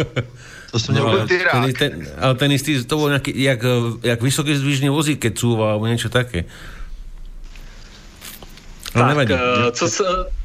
Tak, co se týče této základny, tak podle mých informací můžu ten její výskyt potvrdit, který tam je. A co se týče těch dalších základen, jak říkám, těch základen, co je tam udělaný prostě na ty vrtulníky, na to letadlo, jak si znova nevybavím ten název, který toho je, tak to tam na to připravený je, ale co se týče těch detailních věcí, které už by se tam toho týkaly, jaký jsou třeba možnosti toho, kolik je to schopný, já nevím, ta přistávací ploha, kolik by tam bylo vrtulníků a tyhle věci, nejsem schopný jakoby potvrdit, říct to nějak detailnějc, protože tato stránka těch Kurdů, kde úplně až takhle dopodrobná se jakoby nezabýváme, protože, jak říkám, zabýváme se tím hlavně ze strany prostě syrské armády. Mohu? Ano, určitě. Potom budeme ještě. Já, když se mluví o těch práškařských letištích, bych dodal ještě takovou menší informaci. Ve Spojených státech se dost intenzivně realizoval vývoj lehkých bitevních letounů, představených v podstatě z turbovrtulových cvičných typů. Určitý počet byl dodán i do Afghánistánu, nevylučuji i Irák. A tyto lehké bitevní letouny používají rovněž žoldáci, kteří jsou v některých případech placeni přímo americkou vládou. Známe, že některé firmy, původně Blackwater a tak dále. A nelze tudíž vyloučit, že by mohlo dojít i k nasazení žoldáků, kteří pilotují tyto letouny na bojišti v Sýrii. Peťo, chcel si ešte niečo, alebo? Chcel som len to, že som zažil pieskovú búrku a je to oveľa horšie ako snehová búrka. Je to v podstate piesková stena, ktorá keď sa valí na krajinu, autá majú rozsvietenie cez deň, všetky svetlomety, čo vedia, a aj tak tie autá miznú. Ano. Úplne miznú.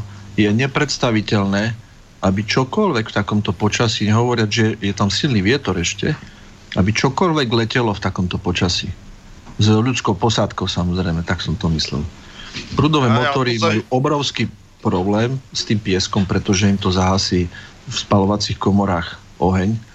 Deštruuje mi to úplne labyrintové tesnenia pri tých vysokotočkových riadeliach v prúdových motoroch. Je to prakticky nemožné.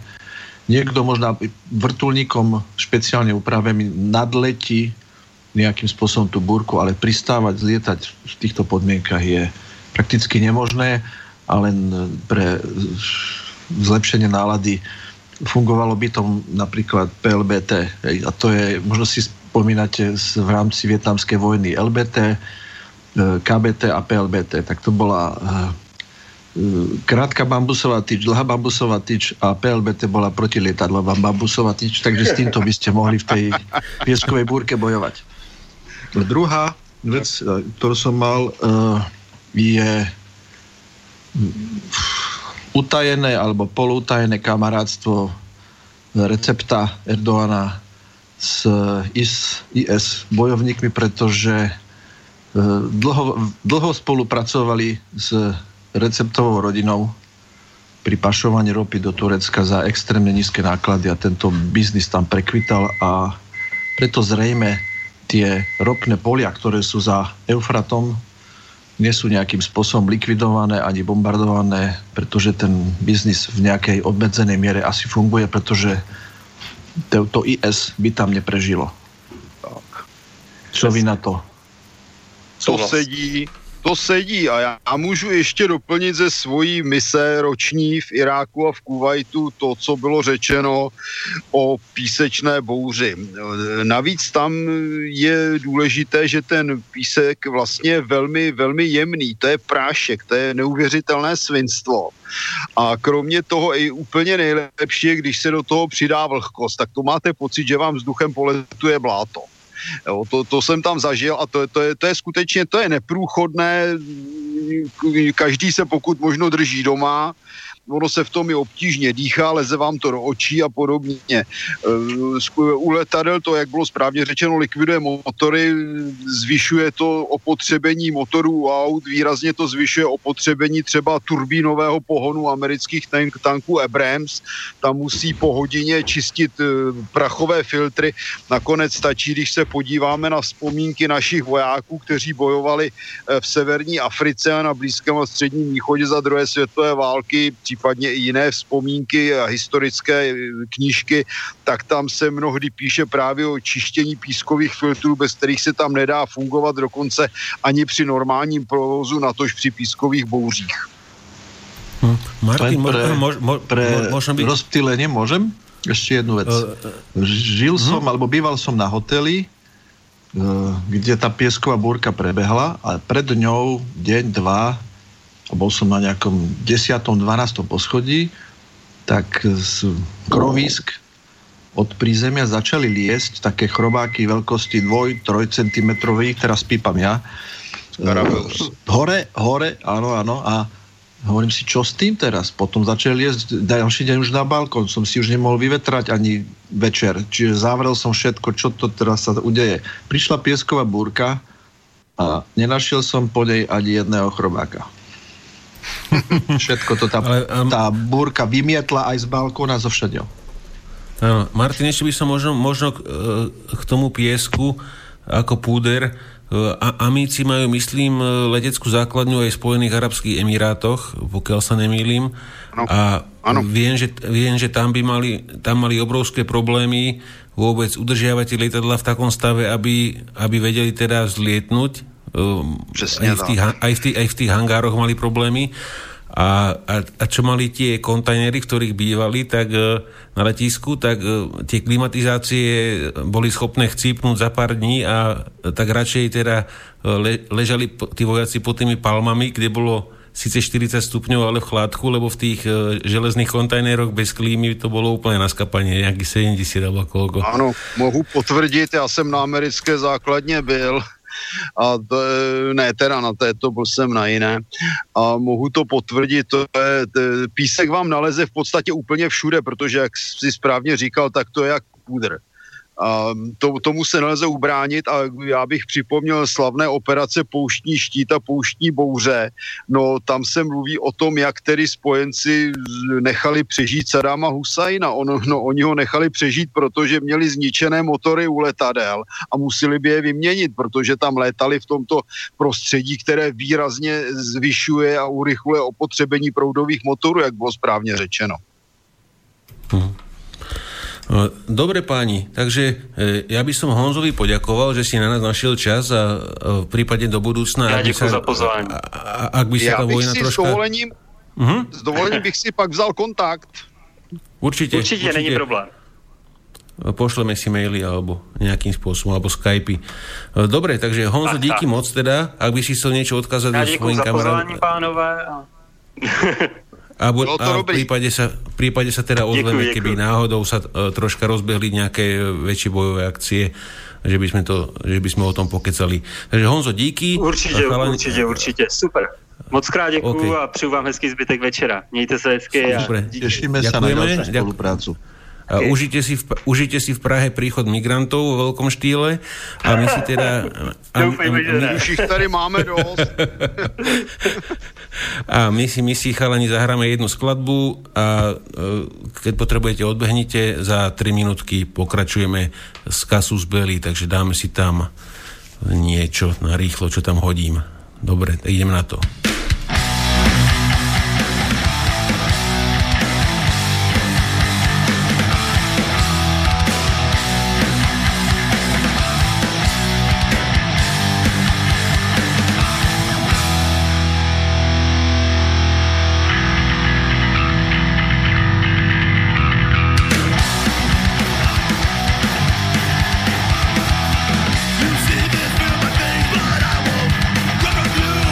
That's right.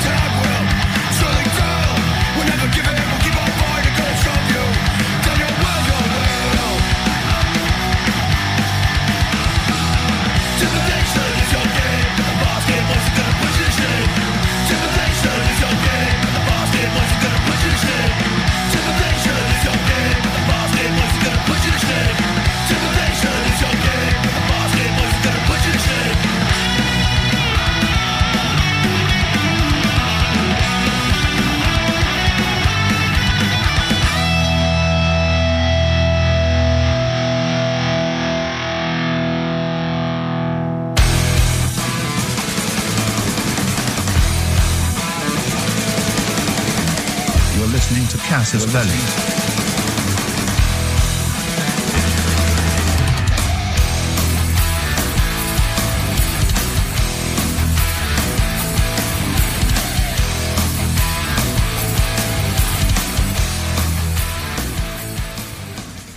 No a my z Casus Belli pokračujeme ďalej. Zabudol som aj poslucháčom, ak by ste mali niečo, čo by chceli, nejaký postreh alebo otázku, môžete písať na cb@slobodnyvysielac.sk, prípadne telefonovať do štúdia Mijava, čo je 09 44 44 8883 a zo zahraničia zdarma môžete telefonovať na to isté číslo na WhatsApp.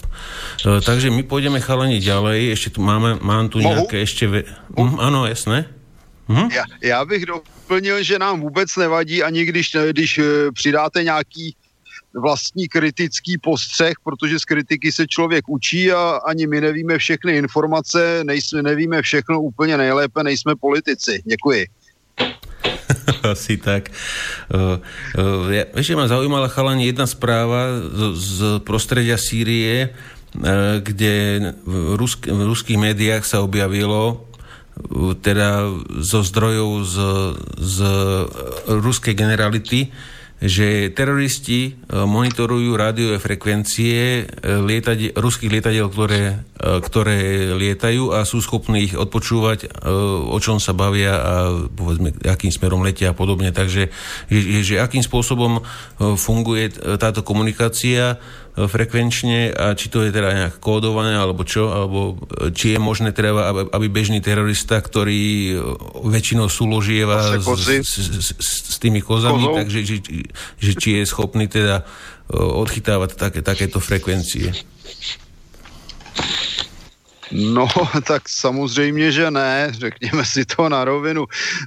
Takhle, teroristi nejsou všichni úplně blbí a všichni se neukájí s kozami. Někteří se ukájí tedy i s výpočetní technikou, bych doplnil. To oni zvládnou.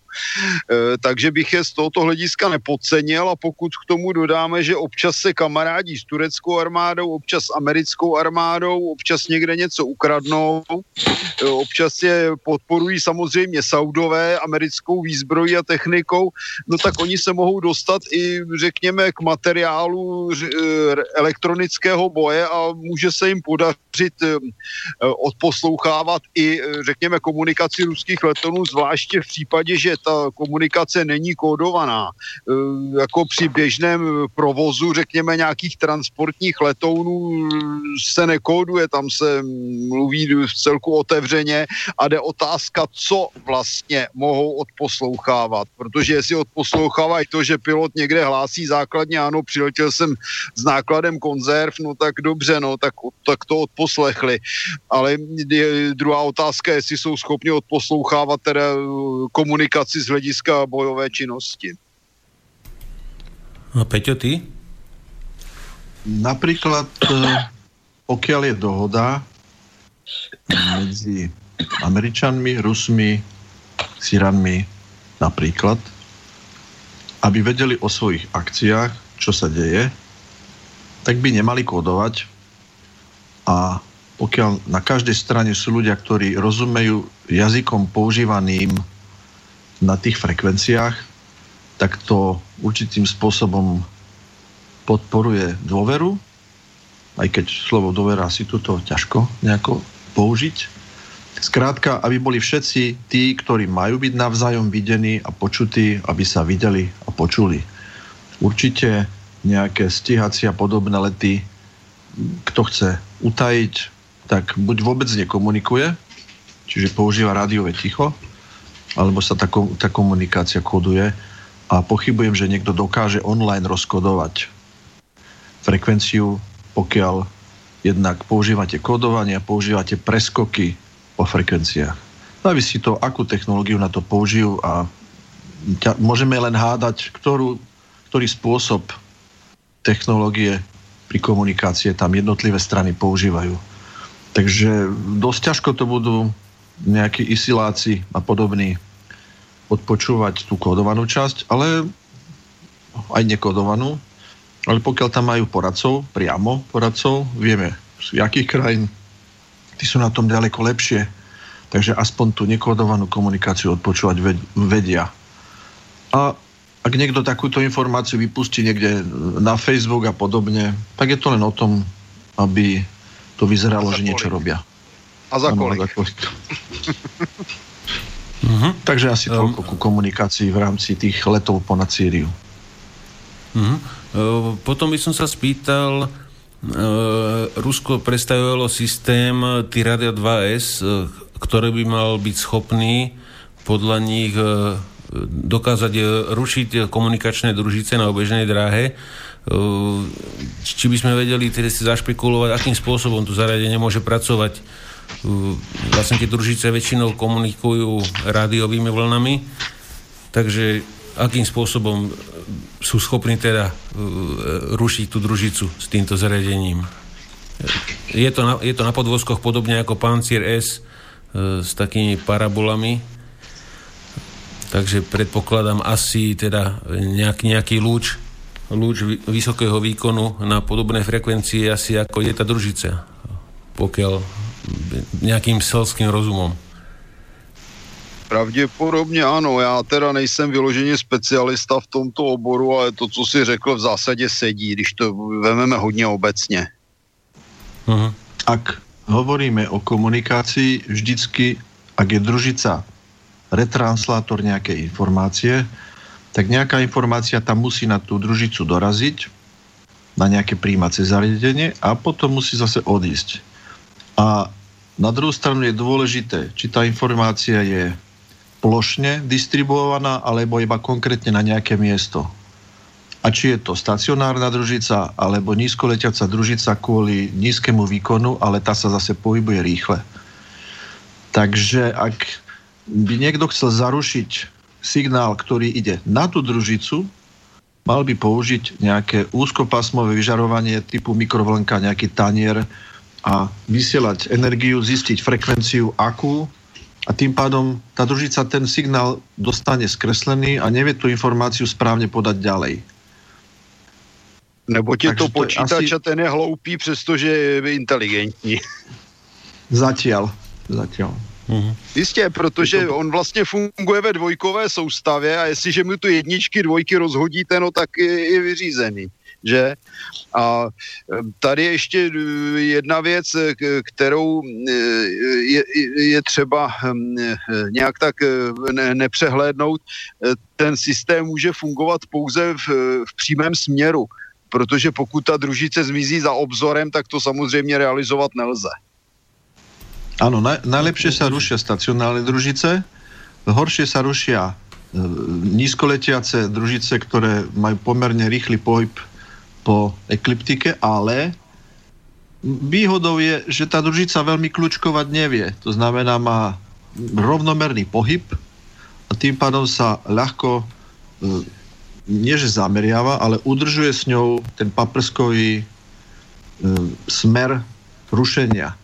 Takže z tohto hľadiska, keby som mal to nejak takto zanalizovať ja zo svojho pohľadu, ktorý sa tomu venujem 4 hodiny za 2 týždne, tak ja by som to riešil takýmto spôsobom. Alebo potom použijete širokopásmové rušenie, ale to vyžaduje obrovskú energiu a pokrýva ďaleko menšie teritorium. A to väčšinou neodvezú na náklaďáku. Tak. Potrebujete k tomu elektráreň. Tak jasne. A kromě toho ještě, jak bylo správně řečeno, družice poměrně špatně manévrují z jednoduchého důvodu na změnu směru anebo výšky letu, když to řeknu hodně zjednodušeně, třeba poměrně značné množství energie a tu ta družice většinou sebou neveze a pokud ji spotřebuje, tak už žádnou další nemá. Dobre, takže poďme, mám tu ďalšie nejaké veci, len tak kanadské námorníctvo ide kupovať britské fregaty nejakého typu 26, ktoré majú im akože slúžiť na lov ruských ponoriek v Arktíde. A potom celkom zaujímavá vec, Čína ako prvá predstavila teraz najväčší dopravný dron na svete. Volá sa to, hoci to tam Peťo do Google, Feihong 98 a Číňania skopírovali sovietský Antonov AN-2, ktorý teda vybavili elektronikou a áno. A je schopný teda před 40 lety. A tá maximálna hmotnosť je 5,25 tony, užitočná hmotnosť 1,5 tony a objemový priestor je tam 15 metrov kubických. Maximálna letová výška 15 000 stôp a rýchlosť 112 metrov za sekundu.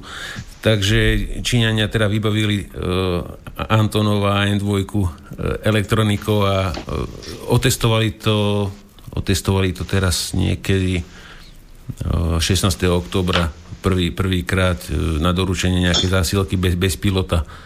Takže nad Európou asi ešte také nič nebude lietať v najbližšej dobe, ale v Číne už s tým lietajú. Čo ho na to hovoríš, Peťo? Pošlem vám fotku do Skypeu. Je to veľmi zaujímavá myšlienka ovládať tento veľmi zaujímavý dvojplošník, ktorý vyžaduje pomerne veľké sily do riadenia. Má snať tú výhodu, že pokiaľ tam dáte nejaký turboprop, tak lieta to veľmi kultivovane, veľmi slušne, pristáva to pri 60-70 km rýchlosti, teda myslím padovú rýchlosť to má okolo 60. Takže zaujímavá hračka pre Číňanov. Vybrali si to zrejme preto, že to lieta skoro ako model. Čiže ak to chcete nechať lietať autonómne v kombinácii s nejakým riadením, aby sa ten človek s tým naučil lietať, tak to lieta vlastne ako modelár.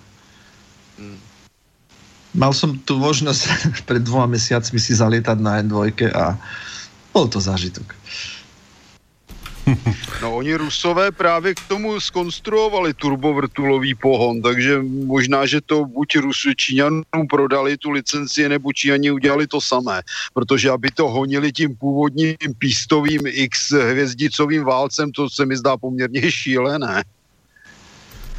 To áno, zabudol som myšlienku. Na Slovensku sa vyrábal Finist a to bola vlastne prestavba lietadla Antonov 2 na turbovrtulový pohon, myslím, že tam dávali Valtera alebo niečo podobné a dokonca tomu odobrali spodné krídlo, to znamená lietalo to vyššími rýchlosťami a malo to aj vyššie pristávacie rýchlosti. Áno, spravili z toho hornoplošník. OK, môžeme ísť ďalej? Môžeme. Takže Američania zvyšujú investície do bojových laserov v náväznosti na tie nové ruské rakety vysokorýchlostné a mali presunúť teraz $25 miliard do 6 modernizácií laserov. Majú tam byť lasery, čo sú high power, mikrovlnné, high power, a potom solid state lasers, klasické, tie majú byť o výkonoch 100 kW, 100 až 300 kW a 300 až 600 kW. Tie najmenšie na 10 kW majú byť schopné, teda, ktoré už momentálne sú aj vo výzbroji Spojených štátov, tie majú dokázať odpaliť výbušniny, prípadne likvidovať malé drony. Už okolo 50 kW majú byť schopné už zostreliť malé rakety, ktoré sú na krátke vzdialenosti a potom na väčšie drony, ako sú Global Hawk a podobné, tam už potrebuješ na krátku vzdialenosť 100 kW. Na likvidovanie striel na dlhé vzdialenosti už treba okolo 500 kW. Na obranu proti balistickým strelám už treba okolo 800 kW až megawatt a na obranu proti balistickým medzikontinentálnym tam už treba megawatt a viac, čo ešte. No neviem, Martin, reálne, čo mali Američania tie lietadlá s tým laserom, tam sa jednalo o aké výkony, alebo fyzicky, ako to funguje momentálne to, čo bolo známe, čo majú? Za prvé, celý ten program byl zrušený před několika lety a musím se přiznat, že už v téhle chvíli, protože to bylo zrušeno, jsem to pustil hlavě a ten výkon toho laseru si nepamatuju. A potom tu mám ešte takú jednu perličku z Číny, ešte jedno k tým laserom. Tak oni predviedli zbraň, ktorá sa volá ZM500 Proti ponorkám. Že väčšinu váhy zbrane robia tie batérie a je teda schopná urobiť nejakých 1000 impulzov, výstrelov s tým, že teda nie je schopná niečo zapáliť alebo podobne, ale používajú ju na kontrolovanie davu. Takže že dokážu s tým spraviť celkom slušný chaos v nejakom dave tými impulzami, takže na takéto spôsoby ju používajú tí Číňania, alebo teda plánujú používať. Číňani hlavně ohlásili, že mají laser, kterým dokážou zasáhnout ponorku do hloubky 200 metrů. Což je podle mého názoru zásadní věc, protože Čína je ohrožená především americkým námořnictvem a ponorkami, které tam rejdí v oceánu, a 200 metrů sice zdaleka není tolik, dokolik se ty ponorky dokážou ponořit, ale ponorky zase nemůžou z nějakých velkých hloubek vystřelovat různé rakety a řízené střely, to musí jít hodně k hladině a tam by je teda tím laserem mohli chytit. No, potom Američania dostali do výzbroje 20. októbra ďalšie 2 jadrové ponorky, Vermont a Delaware, ktoré by mali byť schopné teda niesť 12 rakiet typu Tomahawk, asi plus nejaké torpéda, ktoré teda môžu niesť jadrovú hlavicu. Z tvojho pohľadu, Martin, Tomahawk už v celku zastarala záležitosť? Ne, Tomahawk se stále modernizuje. Já bych Američany nikdy nepodceňoval, to už je xtá verze toho Tomahawku. V podstatě oni neustále zvyšují dosah, neustále modernizují elektroniku a v podstatě jedinou relativní nevýhodou teda starších verzí Tomahawku byla podzvuková rychlost a ta poslední verze už by měla teda být i nadzvuková, takže to jsou vlastně útočné ponorky, které jsou vyzbrojeny těmi Tomahawky, protože ten Tomahawk má vlastně rozměr torpéda a dá se to tedy střílet nejen z kolmých odpalovacích ramp nebo teda trubic, ale dá se střílet i z torpédometů. Máme tu chalani 2 maily, tak pozrieme sa na ne. Píše Vlado, by ho zaujímalo, ako sa odozdávajú povaly veľkým bezpilotným dronom, keď operátori vraj sedia v teplej kancelárii v USA, sú schopní bez problémov zasiahnuť svadobný sprievod v Afganistane. Keď hovoríte, že cez družice je to problém. No aspoň pokiaľ ja viem, tak tie drony, pokiaľ aspoň ja viem, tak štartujú z nejakých poblíž letísk a cez satelit ich vedia ovládať kľudne aj z tej kancelárii do Spojených štátov. Väčšinou bývajú, aspoň čo som videl, tak priamo na letisku mali kontajnery a odtiaľ to ovládali. Ale... No, ono to teoreticky z těch Spojených států jde, ale to jsou většinou průzkumné typy. Jo, to je zrovna Global Hawk, který si zmiňoval, ale ty bojové drony se většinou ovládají, jak bylo správně řečeno, z letišť někde blízko bojiště, protože tam nevzniká taková prodleva a dokonce se tam ani nepoužívá na ty malé vzdálenosti samozřejmě satelitní přenos. Ten satelit se používá skutečně buď u průzkumných typů, nebo pokud ten dron sem přeletuje místo, aby se převážel nějakou lodí a tak dále při jeho transportu do prostoru nasazení. V prípade použitia dronu v poloautomatickom režime, kedy operátor robí jednoduché obraty alebo ich zadáva vlastne a ten dron ich vykonáva, to znamená, nie je riadený online, čiže sú to jednoduchšie manévre, tak cez tú družicu sa to dá a predpokladám, že ešte je tam dôležitá jedna vec, že cez obraz a iné komunikačné prostriedky ten operátor potvrdzuje cieľ.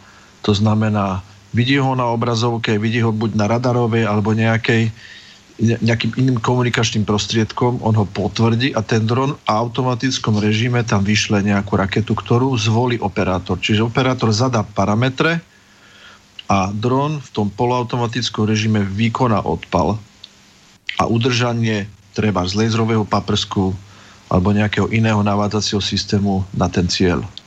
No, to je takzvané uzamčení cíle, které používají i některé letecké řízené střely, že? Presne tak. Martin, mám tu otázku od poslucháča, celkom zaujímavé info z Jordánska. Tony nám píše, že si nevie vysvetliť, čo sa začína diať v Jordánsku, také 3 body, že král Jordánska ukončil zmluvu o nájme ostrovov Izraelu, jordánsky král zrušil zmluvu s Izraelom, ktorá bola podpísaná po porážke v 6-dňovej vojne, a v hlavnom meste Jordánska boli už 10-krát demonštrácie proti Izraelu. Jordánsko začína vraj smerovanie ku Kataru a Iránu. Že ako to vidíš, Martin?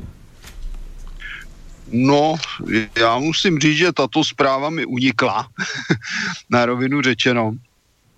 A je to tedy poměrně zásadní faktor, protože Jordánsko je takový, řekněme, jeden z nemnoha vysoce stabilních a poměrně civilizovaných států v tamní oblasti. A pokud bys začal směřovat k nějaké islamizaci, ostřejší protiizraelské, tak to je velmi nepříjemný a je to problém. Ale to není možná dáno jenom králem, který také je ovlivňován svými podanými a svými, řekněme, elitami. A tento vývoj bohužel může kopírovat to, co vidíme v řadě jiných zemí. Já, když jsem byl na misi v Kuvajtu, tak mě říkali tehdy, že ještě pár let předtím, než jsem tam byl, tam chodili holky v minisukních a s krátkými rukávy, no a když jsem tam byl já, tak když si dovolila holka jít v sukni, kterou měla pod kolena, tak už byla nesmírně drzá a nevychovaná a bylo to tak 1 z 1000. Já se velmi obávám, že islamizace tamního prostoru nabývá na obrátkách. A ani král si nemůže dovolit vyloženě se postavit proti takovému vývoji, i když třeba z toho nemusí být nadšený. Mohli by sme sa chalani na chvíľu pozrieť do Afganistanu. Mám tu pár správ odtiaľ. Talibanci zostrelili americké lietadlo C-130, oni tvrdia, pri Džalalabáde. Potom tá demokratická rozhlasová stanica a Afganistanu, čo tam je Voice of Jihad, tak tí uviedli, že spadol dron MQ-9 Reaper, boli nejaké fotky k tomu, vyzerali v celku dôveryhodne. Ale teda tí Talibánci tvrdia, že teda všetky zbytky odviezli na bezpečné miesto z toho miesta, kde to spadlo, takže pravdepodobne sa tam asi už potom nič nenašlo, takže neviem, ako je to relevantná správa, ale na fotkách teda bol jednoznačne MQ-9. No a potom ďalší mŕtvý vojak český, ktorého zabili priamo na základni saúdsky vojak afgánsky, ktorý bol teda nejak nasadený alebo nejakým spôsobom. Martin možno, že bude vedieť nejaké bližšie informácie, ale mal byť teraz radikalizovaný, alebo mal byť teda talibanec, ktorý išiel za tým účelom do afgánskej armády. No to je obrovský problém, který já jsem zažil, když jsem byl v Iráku. Tam naši kluci přímo říkali, že tam cvičí ve dne policisty a v noci jsou to teroristé. To je vývoj, který je nezvratný. Nedávno německý časopis Frankfurter Allgemeine Zeitung psal o tom, že po 17 letech je třeba odejít z Afganistánu, protože celá ta válka je nesmysl. Já už to píšu řadu let. Tam se nelze dobrat smyslu plného výsledku, protože cizinci jsou tam vnímáni jako okupanti, maximálně jako okupanti, který dávají dárky. A ten boj ztrácí jakýkoliv smysl, protože tam se cpou miliardy, lidé tam riskují zdraví životy a neustále narůstá objem drog, který proudí z Afganistánu především do Evropy. Takže tam je to celé špatně, ale hlavně tam téměř nikdo z těch Afgánců nemá zájem do budoucna spolupracovat s Evropany nebo Američany. Američani jsou vyloženě vnímáni jako nepřátelé. To ještě naše armáda měla tak hodnocení 50/50, ale Američani měli hodnocení 85/15 negativní, co já si vzpomínám, a to se tam nemění. Naopak situace se zhoršuje. Podle různých informací Taliban ovládá 50 až 85% území Afghánistánu. Já bych si tipnul spíš na těch 85, protože Afghánistán je obrovský a nepřehledný. Je problém v některých místech vůbec dopravovat zásoby na ty základny a pak se nelze divit tomu, že se jim tam na základně odpálí nějaký terorista. To je naprosto reálné, ten voják vlastně určitým způsobem porušil bezpečnostní předpisy, ale porušil je proto, že předpokládal, že základna je bezpečná, ale ani základny prostě bezpečné nejsou a nikdy nebudou, i když podle oficiálních statistik počet útoků na základen, uvnitř základen klesá. Ta válka nemá smysl a ti vojáci tam v zásadě padli úplně zbytečně a měli by daleko větší hodnotu jako živí při obraně Evropy proti afroislámské invazi, to je můj názor. No, Peťo chcel ešte niečo k tým modernizovaným tomahawkom? Nadzvukový tomahawk je vlastne v štádiu nejakých plánov, pretože už to vlastne nie je tomahawk, ale bola by to zbraň iného rozmeru, inej konštrukcie a majú obrovský problém s tým, že to nevedia vystreľovať z ponoriek a lodí, kde na tie tomahawky majú už odpaľovacie zariadenia dávno hotové, vyskúšané a tak ďalej.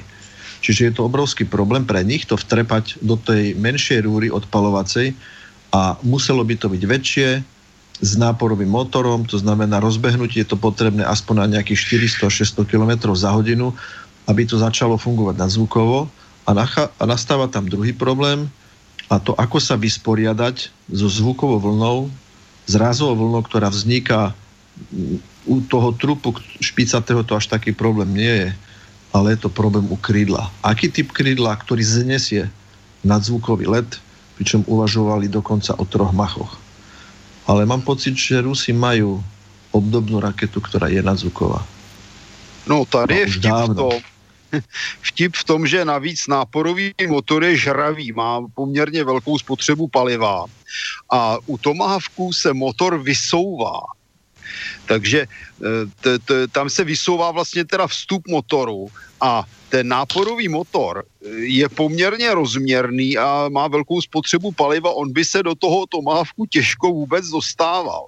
A pokud ho tam dají, no tak budou muset, jak bylo správně řečeno, ten bezpilotní letoun zvětšit.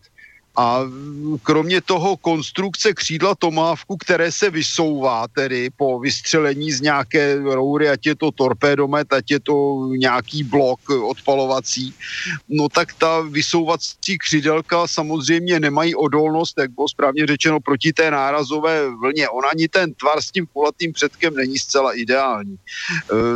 Nicméně Američané s tím laborují, uvidíme, co vymyslí, ale osobně vzhledem k tomu náporovému motoru to vidím dost bídně, protože ten tomahawk bude mít malý dolet. Výhodou tomahawku je velký dolet a ten v tomto případě určitě zmizí, protože jinak by za ním musel letět tankovací letoun. A ešte je tam problém, že by sa ten tomahawk prezradil rázovou vlnou a keby lietal v malej výške, čo by asi lietal, tak by demoloval domy, okná, spôsoboval by potrhanie bubienkov ľudí. To znamená, ak by odniekaďa letel po trase 1000 kilometrov, tak keby tam mal dole 20 minút, tak o tom všetci už dávno budú vedieť, že také čosi letí. Čiže nebolo by to také utajené lietadlo, ako je vlastne Tomahawk, ktorý pomerne ticho, nízko, bez väčších informácií dania o sebe. Bolo by to proste komplikované. Som zvedavý aj ja, čo ďalej s týmto urobia. Ja by som to mal chalani jednu úsmevnú vec, aby sme neboli takí vážni. Neviem, či si spomínate, keď sme mali v relácii chalanov zo Stredoafrickej republiky, ako spomínali, a aká je tam situácia a podobne, tak teraz som čítal, tam v Stredoafrickej republike majú teroristické skupiny dokonca aj svoju vlastnú alianciu, ktorá sa volá CNDS a počkej, mám to tu poznačené. To sú celkom demokratický... Áno, no skoro si to trafil. teroristické skupiny pôsobiace v Stredoafrickej republike požiadali vládu Stredoafrickej republiky, aby prerušila vzťahy s Ruskom, pretože Moskva ohrozuje demokraciu v krajine. Obvideli prezidenta Toudaderu z účasti na sprísahaní s ruskými žoldniermi a to je pre demokraciu nebezpečné. Podľa vyhlásenia CND z ruskí žoldnieri v Stredoafrickej republike radia niektorým teda vedúcim predstaviteľom v krajine. No a francúzske médiá, však Stredoafrická republika ako bývalá kolónia Frantíkov, tak tam sa strašne rozplývali, že tá demokracia v tej Stredoafrickej republike naozaj je ohrozená a malo by sa s tým teda niečo robiť. Vieme, že Rusi sú tam kvôli uránu, alebo aj ten kamarát mi spomínal, že Rusi tam majú baňu, ktorú si teraz strážia na urán, takisto ako iné mocnosti vykradajú Afriku, tak Rusi si takisto robia svoje veci, takisto Čína a podobne. Takže teroristické skupiny sa obávajú teda ohrozenie demokracie v Stredoafrickej republike. Celkom som sa zabavil, keď som to čítal. Kto je asi platí? Neviem. No, že tak bojujú proti Rusku. Francúzski slniečkári pravdepodobne. No a ešte, kým sa teda vrhneme na tú tému, zase dáme s nej len kúsok. Ešte z Nemecka do Ramsteinu Američania doviezli 100 kontajnerov munície rôznej pre letecké vojska. To som zabudol. Ako to vidíš, Martin, teda, či len teda na cvičenia, alebo na tú Barbarosu, že by sa už chystali? Tak pravděpodobně je to samozřejmě doprava munice na válku, tedy případnou válku s Ruskem. Jiná válka se v Evropě bohužel nechystá, například válka proti afroislámské invazi teroristů a narkomafiánů. Takže to je podle mého názoru signál, který je nepříjemný. Na druhé straně oni mohou říkat, že munici obnovují, protože tu starou vystříleli někde jinde. K tomu je složité se vyjádřit. Já jsem to četl taky, oni tam píšou, že to je poměrně velké množství. Jde o to, jak velké ty kontejnery jsou, jestli jsou to tedy standardní kontejnery, jakou to má hmotu, co v tom vlastně mají. Tam vzhledem k počtu vojáků amerických je to poměrně hodně, protože tolik jich v Evropě zase není. Patrně se z toho budou zásobovat teda i možná i jiné armády a samozřejmě letectvo má velkou spotřebu munice. Takže ano, z tohoto hlediska to je takový poměrně nepříjemný signál rostoucí možnosti konfliktu, jestliže někdo nabírá velké zásoby munice. Ja by som ale ešte k tomu vtipnému článku, ktorý si Pepe spomínal, súčasná geopolitika si vyžaduje rôzne zmeny a novotvary vo vyjadrovaní, napríklad humanitárne bombardovanie, tak bude možná aj novotvar teroristická demokracia. A to už máme v Európe. Budeme mať. Áno, my to tu už máme. Peťo, čo si mi to spomínal? Na ten rozsudek Evropského soudu k pedofilům. Ano, to je jako přímý krok.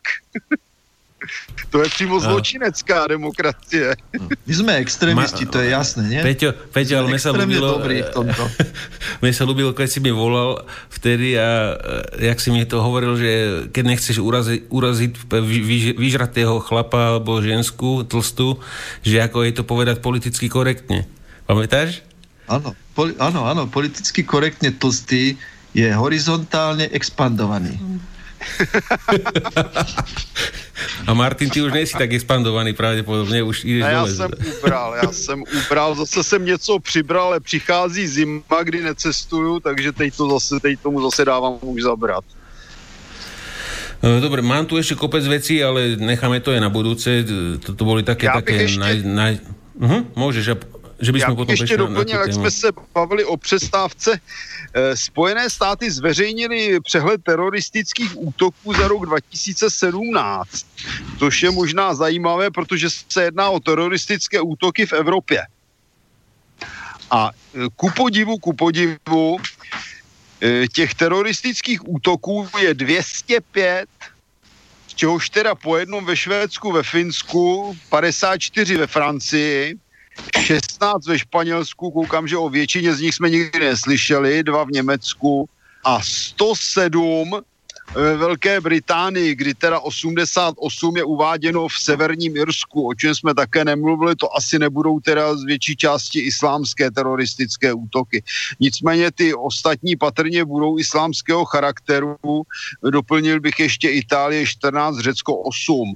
Je to slušný nárůst, v roce 2016 bylo teroristických útoků pouze 142, v roce 2015 193, takže nám teroristických útoků radostně přibývá. Myslím, že to nebude zrovna v tom Irsku, kde přibývají, akorát se o mnohých z nich vůbec nedozvídáme z našich skvělých médií. Kromě toho tyto teroristické útoky vedly k řadě úmrtí, přičemž bylo zabito celkově 68 lidí a 844 zraněno.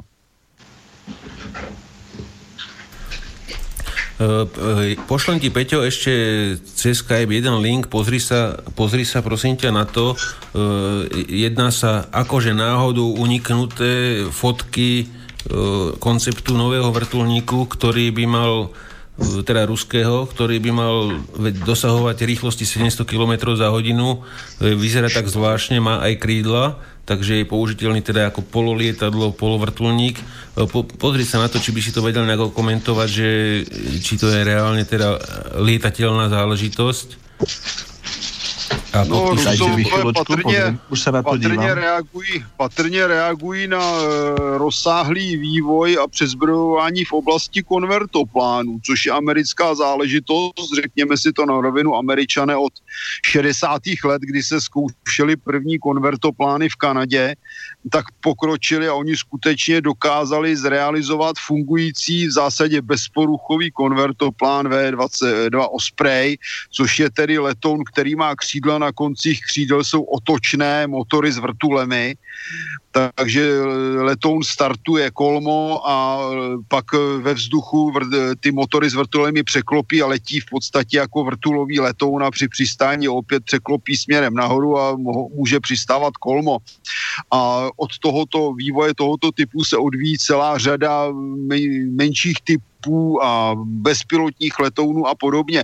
Takže je to v zásadě na základě amerického vývoje velmi perspektivní způsob transportu lidí, osob, případně bojových prostředků, případně průzkumných prostředků, který může v průběhu několika desetiletí do značné míry i nahradit vrtuľníky. Toto má dokonca, by to malo mať... Môžeš, jasné. Je to konštrukcia od Kamovu, je to tam napísané, a je to typ hybridu lietadla a vrtuľníku. Sú tam horizontálne motory, ktoré podľa všetkého môžu vyvolávať aj horizontálny ťah, pretože vrtuľník v prípade rotujúceho krídla je obmedzený rotáciou rotoru, kde pri určitej rýchlosti, keď spočítate doprednú rýchlosť a rýchlosť protibežného listu, tak sa dostávate do nadzvukovej rýchlosti a tam nastávajú obrovské problémy s vibráciami, zničením toho listu a tak ďalej. To znamená, nejakým spôsobom by museli to krídlo stabilizovať, aby pri tých 600-700 km za hodinu sa netrepotalo, lebo to nie je to nadzvuková rýchlosť, alebo ho proste zastavia a nechajú ho v nejakej polohe, tak aby sa nezlomilo, nedolámalo a museli by využívať motor s horizontálnym ťahom. Alebo kombinácia motora, ktorý by buď poháňal rotor, alebo by ho potom využili čiste na ťah v horizontálnom lete, pretože ten vrtuľník má normálne krídlo, je to kachní konštrukcia, ktorá má vlastne výškovku vpredu, vzadu trojuholníkové krídlo klasické. Takže návrh je pekný. Takto by som to skonštatoval. Ale kto to dokáže reálne postaviť A kdy? Budeme tlieskať a gratulovať. Áno. Necháme sa prekvapiť. No dobre, chalani, tak poďme teda na tú tému. Máme 20 minút a zase kúsok si môžeme spraviť. Takže poďme sa pozrieť teda na tie prúsery pri tých nákupoch v Čechách a na Slovensku, čo nám predvádzajú teda politici tlačení niekam. Takže keď tak Martin začni. Minule sme skončili tú históriu. Môžem jeden krátky úvod? Jasne. Ja chcem dať taký nejaký všeobecný pokec, k čomu je to dobré, a Martin, že by potom pokračoval tú históriu. Áno.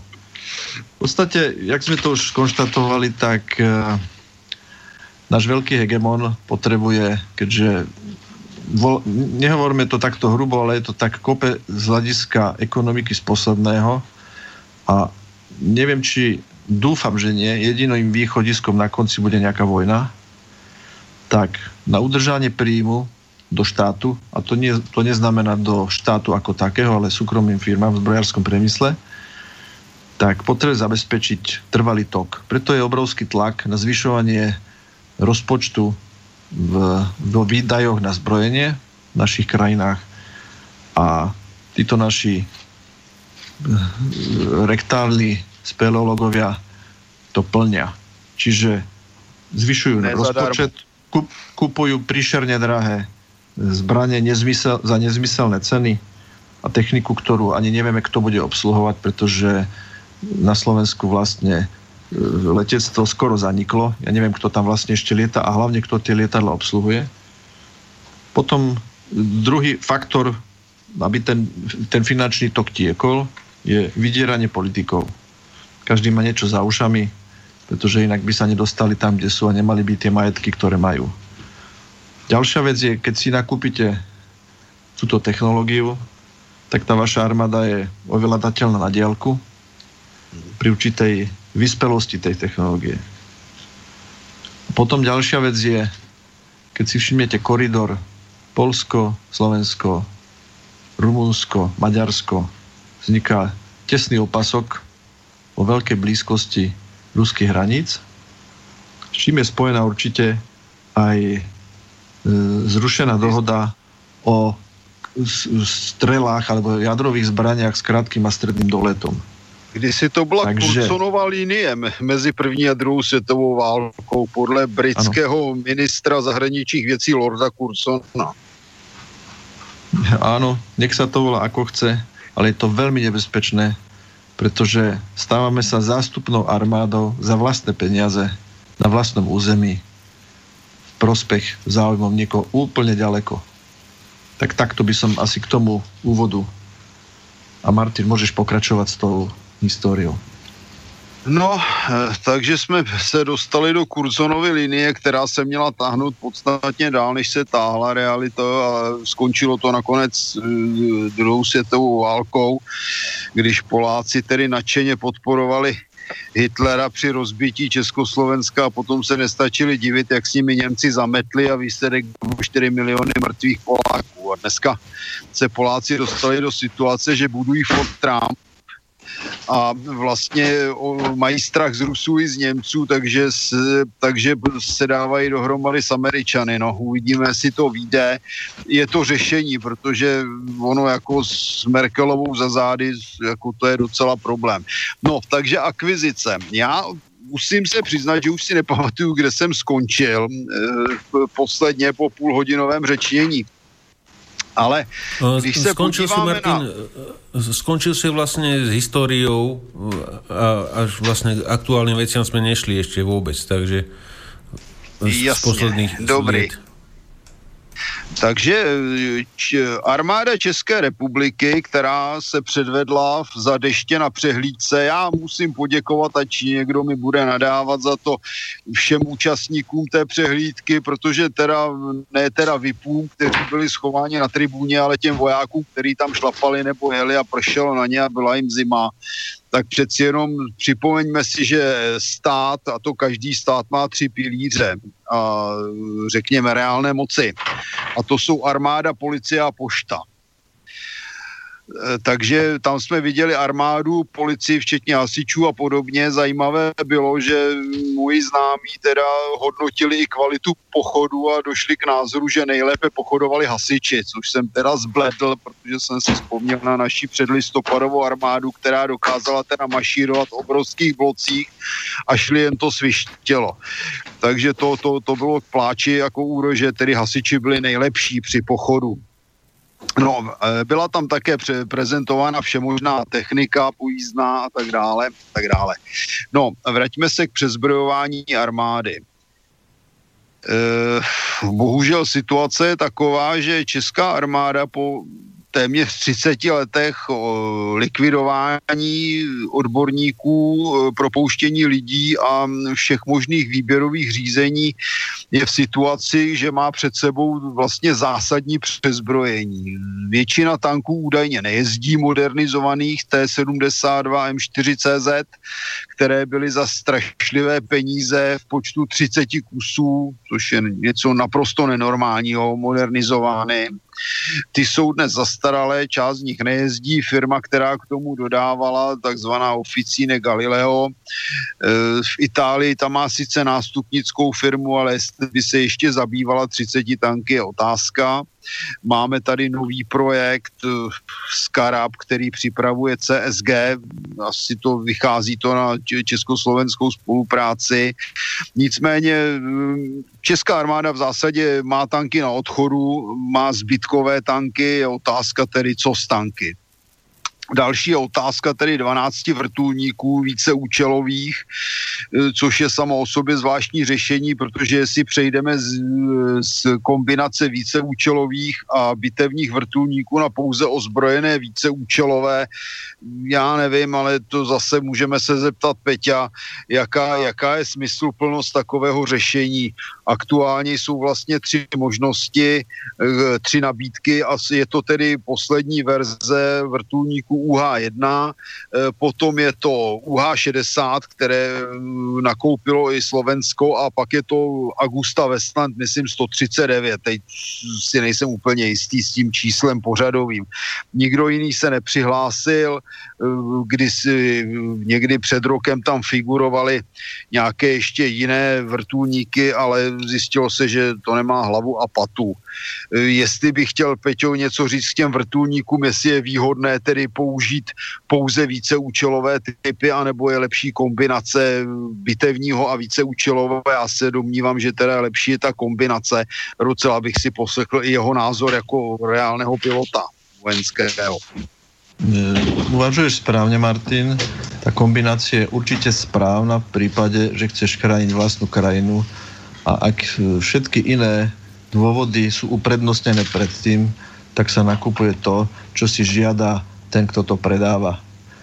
Takže, a potom máte tam ešte jednu firmu, ktorá sa volá Aero, ktorú vlastní finančná skupina a tá je takisto zapletená do týchto obchodov, čiže určite sa nejakým spôsobom zohľadňujú aj jej požiadavky. Takže s odbornosťou mám málo čo, hlavne keď na Slovensku si uvedomím, že už vlastne tí ľudia, ktorí tomu letectvu rozumeli, vedeli tú techniku prevádzkovať a na ne lietať, už tam prakticky nie sú. A odkiaľ túto celú zostavu ľudí chce zobrať, neviem. U vás sa to aspoň donedávna ešte ako tak udržiavalo. Malo to hľadiska letectva, myslím, krídlatého letectva, aký taký zmysel.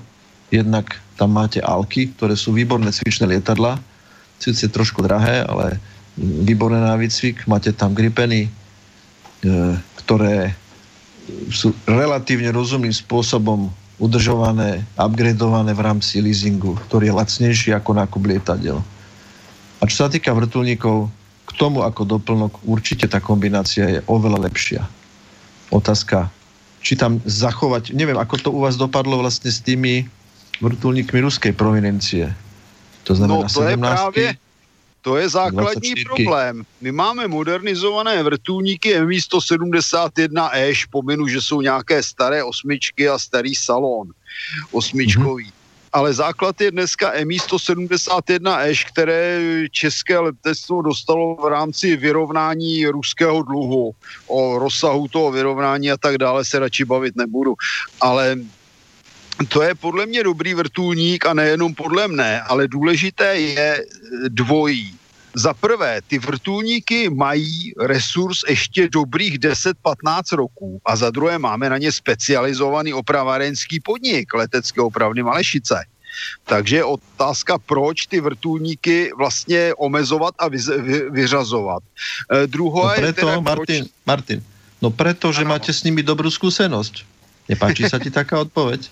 No já to vím, protože dokonce docházelo k situacím, že i americká armáda nakupovala přece vrtulníky Mi-8, případně 17, pro některé akce v Afghánistánu, ano, a do Afriky. Přesně tak, takže tady není co dodat. Proč je asi nakupovali? Zrovna tak tyto vrtulníky slouží pro různé akce OSN, což jsou v mnoha případech akce zase Spojených států, protože kdo dneska ovládá OSN jsou ad 1 Spojené státy, ad 2 lobby islámských zemí. Stačí se podívat na ten Washingtonský kompakt. Predstav si taký scenár. Potrebuješ sa zbaviť vrtuľníkov Mi-17 niekam do Afganistanu a nakúpiť si svoje 64-ky. Nie je to krásny obchod? No, hlavně pro toho, kdo ho realizuje, že? To víme všichni. Ale zase buďme realističtí. Já se nemohu zbavit dojmu. Přeci jenom se zabývám vojenskou technikou. Začal jsem letadly někdy v roce 1960, asi 6 nebo 4, když jsem si koupil první časopis Letectví a kosmonautika, který dnes tedy vydává slovenská společnost Aeromedia. Tak už jsem si toho poměrně dost přečetl, nějakou dobu jsem sloužil u armády, končil jsem konec konců jako podplukovník letectva. A poté jsem pracoval na licenční správě ministerstva průmyslu a obchodu, což znamená vlastně oblast i akvizice vojenské techniky a podobně. Takže jsem získal slušný rozhled a i to, co jsem viděl a četl a na co jsme dělali informace z hlediska akvizicí, tak se nelze zbavit dojmu, že vlastně neexistuje nekorupční akviziční zakázka. Martin, ty si bol v časoch, keď bol šéfom nákupu a nákupu výzbroje tohto úradu Míra Kalousek? Já jsem už byl od armády, ale za to jsem byl na ministerstvu průmyslu a obchodu na licenční správě, takže samozřejmě ano. No, čiže budeš poznať niektoré obchody, ktoré sa tam diali. No, a osoby k nim bych přidal, jo. Asi tak. Dobre, to len na okraj. To je bez komentáře. Ale ono jako, buďme v poklidu, on to není jenom Míra Kalousek, jo. Když budu se takhle vyjadřovat, prostě v podstatě každý ministr má, jak bylo správně řečeno, za ušami, nejenom v Slovensku, ale i v Česku. A když se podíváme na akvizice výzbroje v celé Evropské unii a v celém NATO, tak zjistíme, že až na nějaké výjimky, což svého času bylo Německo, které mělo velmi brutální akviziční úřad při armádě, který byl neovlivnitelný téměř politiky, tak zjistíme, že vlastně všude nějaká ta korupce byla. Já bych připomněl známou aféru plukovníka Stehlina, francouzského vysokého důstojníka, který pomáhal tomu, že standardním bojovým letounem NATO se vlastně stal americký typ F-16 a ne francouzský Mirage F-1.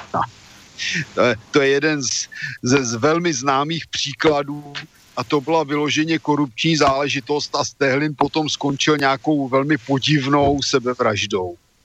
Jo. A takových záležitostí je po celém světě plno. Je to dáno tím, že vojenský materiál je nesmírně drahý, protože se tam rozpočítávají ceny na vývoj a všude ještě kromě toho letají všemožné daně. No a samozřejmě je třeba doplnit ještě nemalý obnos pro to, aby se zaplatili ti správní politici a odborníci. To jako si asi necháme na někdy jindy, protože momentálně se teda realizuje akvizice bojových vozidel, teda příprava akvizice bojových vozidel pěchoty pro českou armádu a to je tedy pomalu na samostatný pořad. Faktem je, že česká armáda potřebuje vyměnit nebo doplnit tanky. Je otázka, jaké tanky k čemu je budeme potřebovat. Je tady otázka teda potřebnosti, nepotřebnosti a výměny vrtulníků. Dále je zde otázka bojových vozidel pěchoty obrněných transportérů a je tu také otázka terénních vozidel, to znamená, řekněme, terénních osobních automobilů, když bych to chtěl tak nějak říct přehledným způsobem. Na obzoru je nový cvičný proudový letoun L-39MG, o kterém jsme mluvili minulé. My vlastně v Česku neexistuje už téměř protiletadlový systém středního dosahu, protože Kuby jsou definitivně před koncem a pokud modernizaci bude se muset nakoupit něco zcela nového, což bude určitě také obrovská suma a kolem toho bude obrovská ostuda a tahanice, jako při každém výběrovém řízení. Dále jsou zde problémy méně viditelné, méně známé, je to třeba tahanice o přenosné protiletadlové komplety RBS-70, kde vyloženě se řeší otázka, jestli jsou nebo nejsou předražené. Je zde snaha konzorcia MBDA nahradit je typem Matra Mistral. No a máme další problém, protože RBS-70 a Matra Mistral jsou konceptně jiné typy a mají jiné parametry. Takže ono říct, že Mistral je levnější a proto je lepší, je sice hezké, ale RBS-70, který je dražší, je sice dražší, ale zase má trošku jiné a lepší parametry. A když se podíváme na realitu, tak teda česká armáda má kde spát, má postele, má papundekl v oknech, no nicméně se u nás dlouhodobě řešily otázky, že vojáci neměli boty, neměli ponožky, neměli uniformy. Kromě toho, když se podíváte na českou armádu, když cvičí, tak zjistíte, že pomalu každý voják je jinak oblečen, protože si dokupuje vlastní vybavení, což mě připadá naprosto úchylné z tohoto hlediska. No a k tomu různí důstojníci, kteří se už neumí ani oholit, počínaje generálem Pavlem, který si patrně myslí, že má větší sexapil, či má delší bradu. Doufám, že nezačne nakonec mečet. Takže ono je to poměrně problém. Ale, jak jsem uvedl, česká armáda potřebuje ku podivu po 30 letech přezbrojování vyměnit všechno, snad kromě produkce společnosti CSG nebo holdingu CSG a společnosti Tatra, takže co se týče nákladních automobilů, z jejich verzí a podobně, to je v dobré kvalitě. Je zde reálný faktor při využití obrněných transportérů koncepce MRAP, to znamená vysoce odolných při útoku ze všech stran plus při útoku z dola typu Titus, které CSG realizuje v rámci spolupráce s francouzským konzorciem Nexter. Co se týče tedy pozemní techniky, co se týče ručních zbraní od firmy Česká zbrojovka Uherský Brod, druhá verze útočné pušky, neboli automatické pušky Bren 2 vlastně oficiálně, ta je na světové úrovni, tam už opravdu je to dobré. Zbrojovka vyrábí i dobré pistole. Máme i poměrně slušné muniční výrobny, podniky, co vyrábějí různý pyrotechnický materiál. Máme poměrně schopné firmy z hlediska simulátorů, z hlediska vysílaček, veľmi dobrou kvalitu. Martin, musím ťa zastaviť, zapamätaj si vysielaček, lebo máme dokonca asi 10 sekúnd, takže na budúce budeme pokračovať v tejto téme. Takže chalani, poďakujem vám, že ste si našli čas na dnešné Casus belli, ako Martinovi Kollerovi, Peťovi Zábranskému, tak Mirovi Jurišovi. Od mikrofónu do štúdia v Mijave vás pozdravuje Palo Gála a budeme sa počuť o 2 týždne. Takže chalani, rozlučte sa len tak narýchlo a musíme už ukončiť reláciu. Bylo mi ctí jako vždy a děkuji všem, kteří si udělali čas, aby se něco dozvěděli. I my jsme se něco dozvěděli. Takisto ďakujem poslucháčom, že vydržali doteraz s nami, ktorí nás dokážu počúvať aj pri tom veľmi obmedzenom čase, ktorý máme na tú prípravu, na tú reláciu, keďže robíme dobrovoľne len tak pre vás. Do počutia. OK. Poslucháč nám volal minútu pred koncom, bohužiaľ, už som vás nemal kam pichnúť, takže na budúce volajte počas celej relácie, môžete kedykoľvek, ale naozaj sa to nedá pár sekúnd pred koncom. Takže dobrú noc všetkým a budeme sa počuť o 2 týždne. Do počutia. Táto relácia vznikla za podpory dobrovoľných príspevkov našich poslucháčov. I ty sa k nim môžeš pridať. Viac informácií nájdeš na www.slobodnyvysielac.sk. Ďakujeme.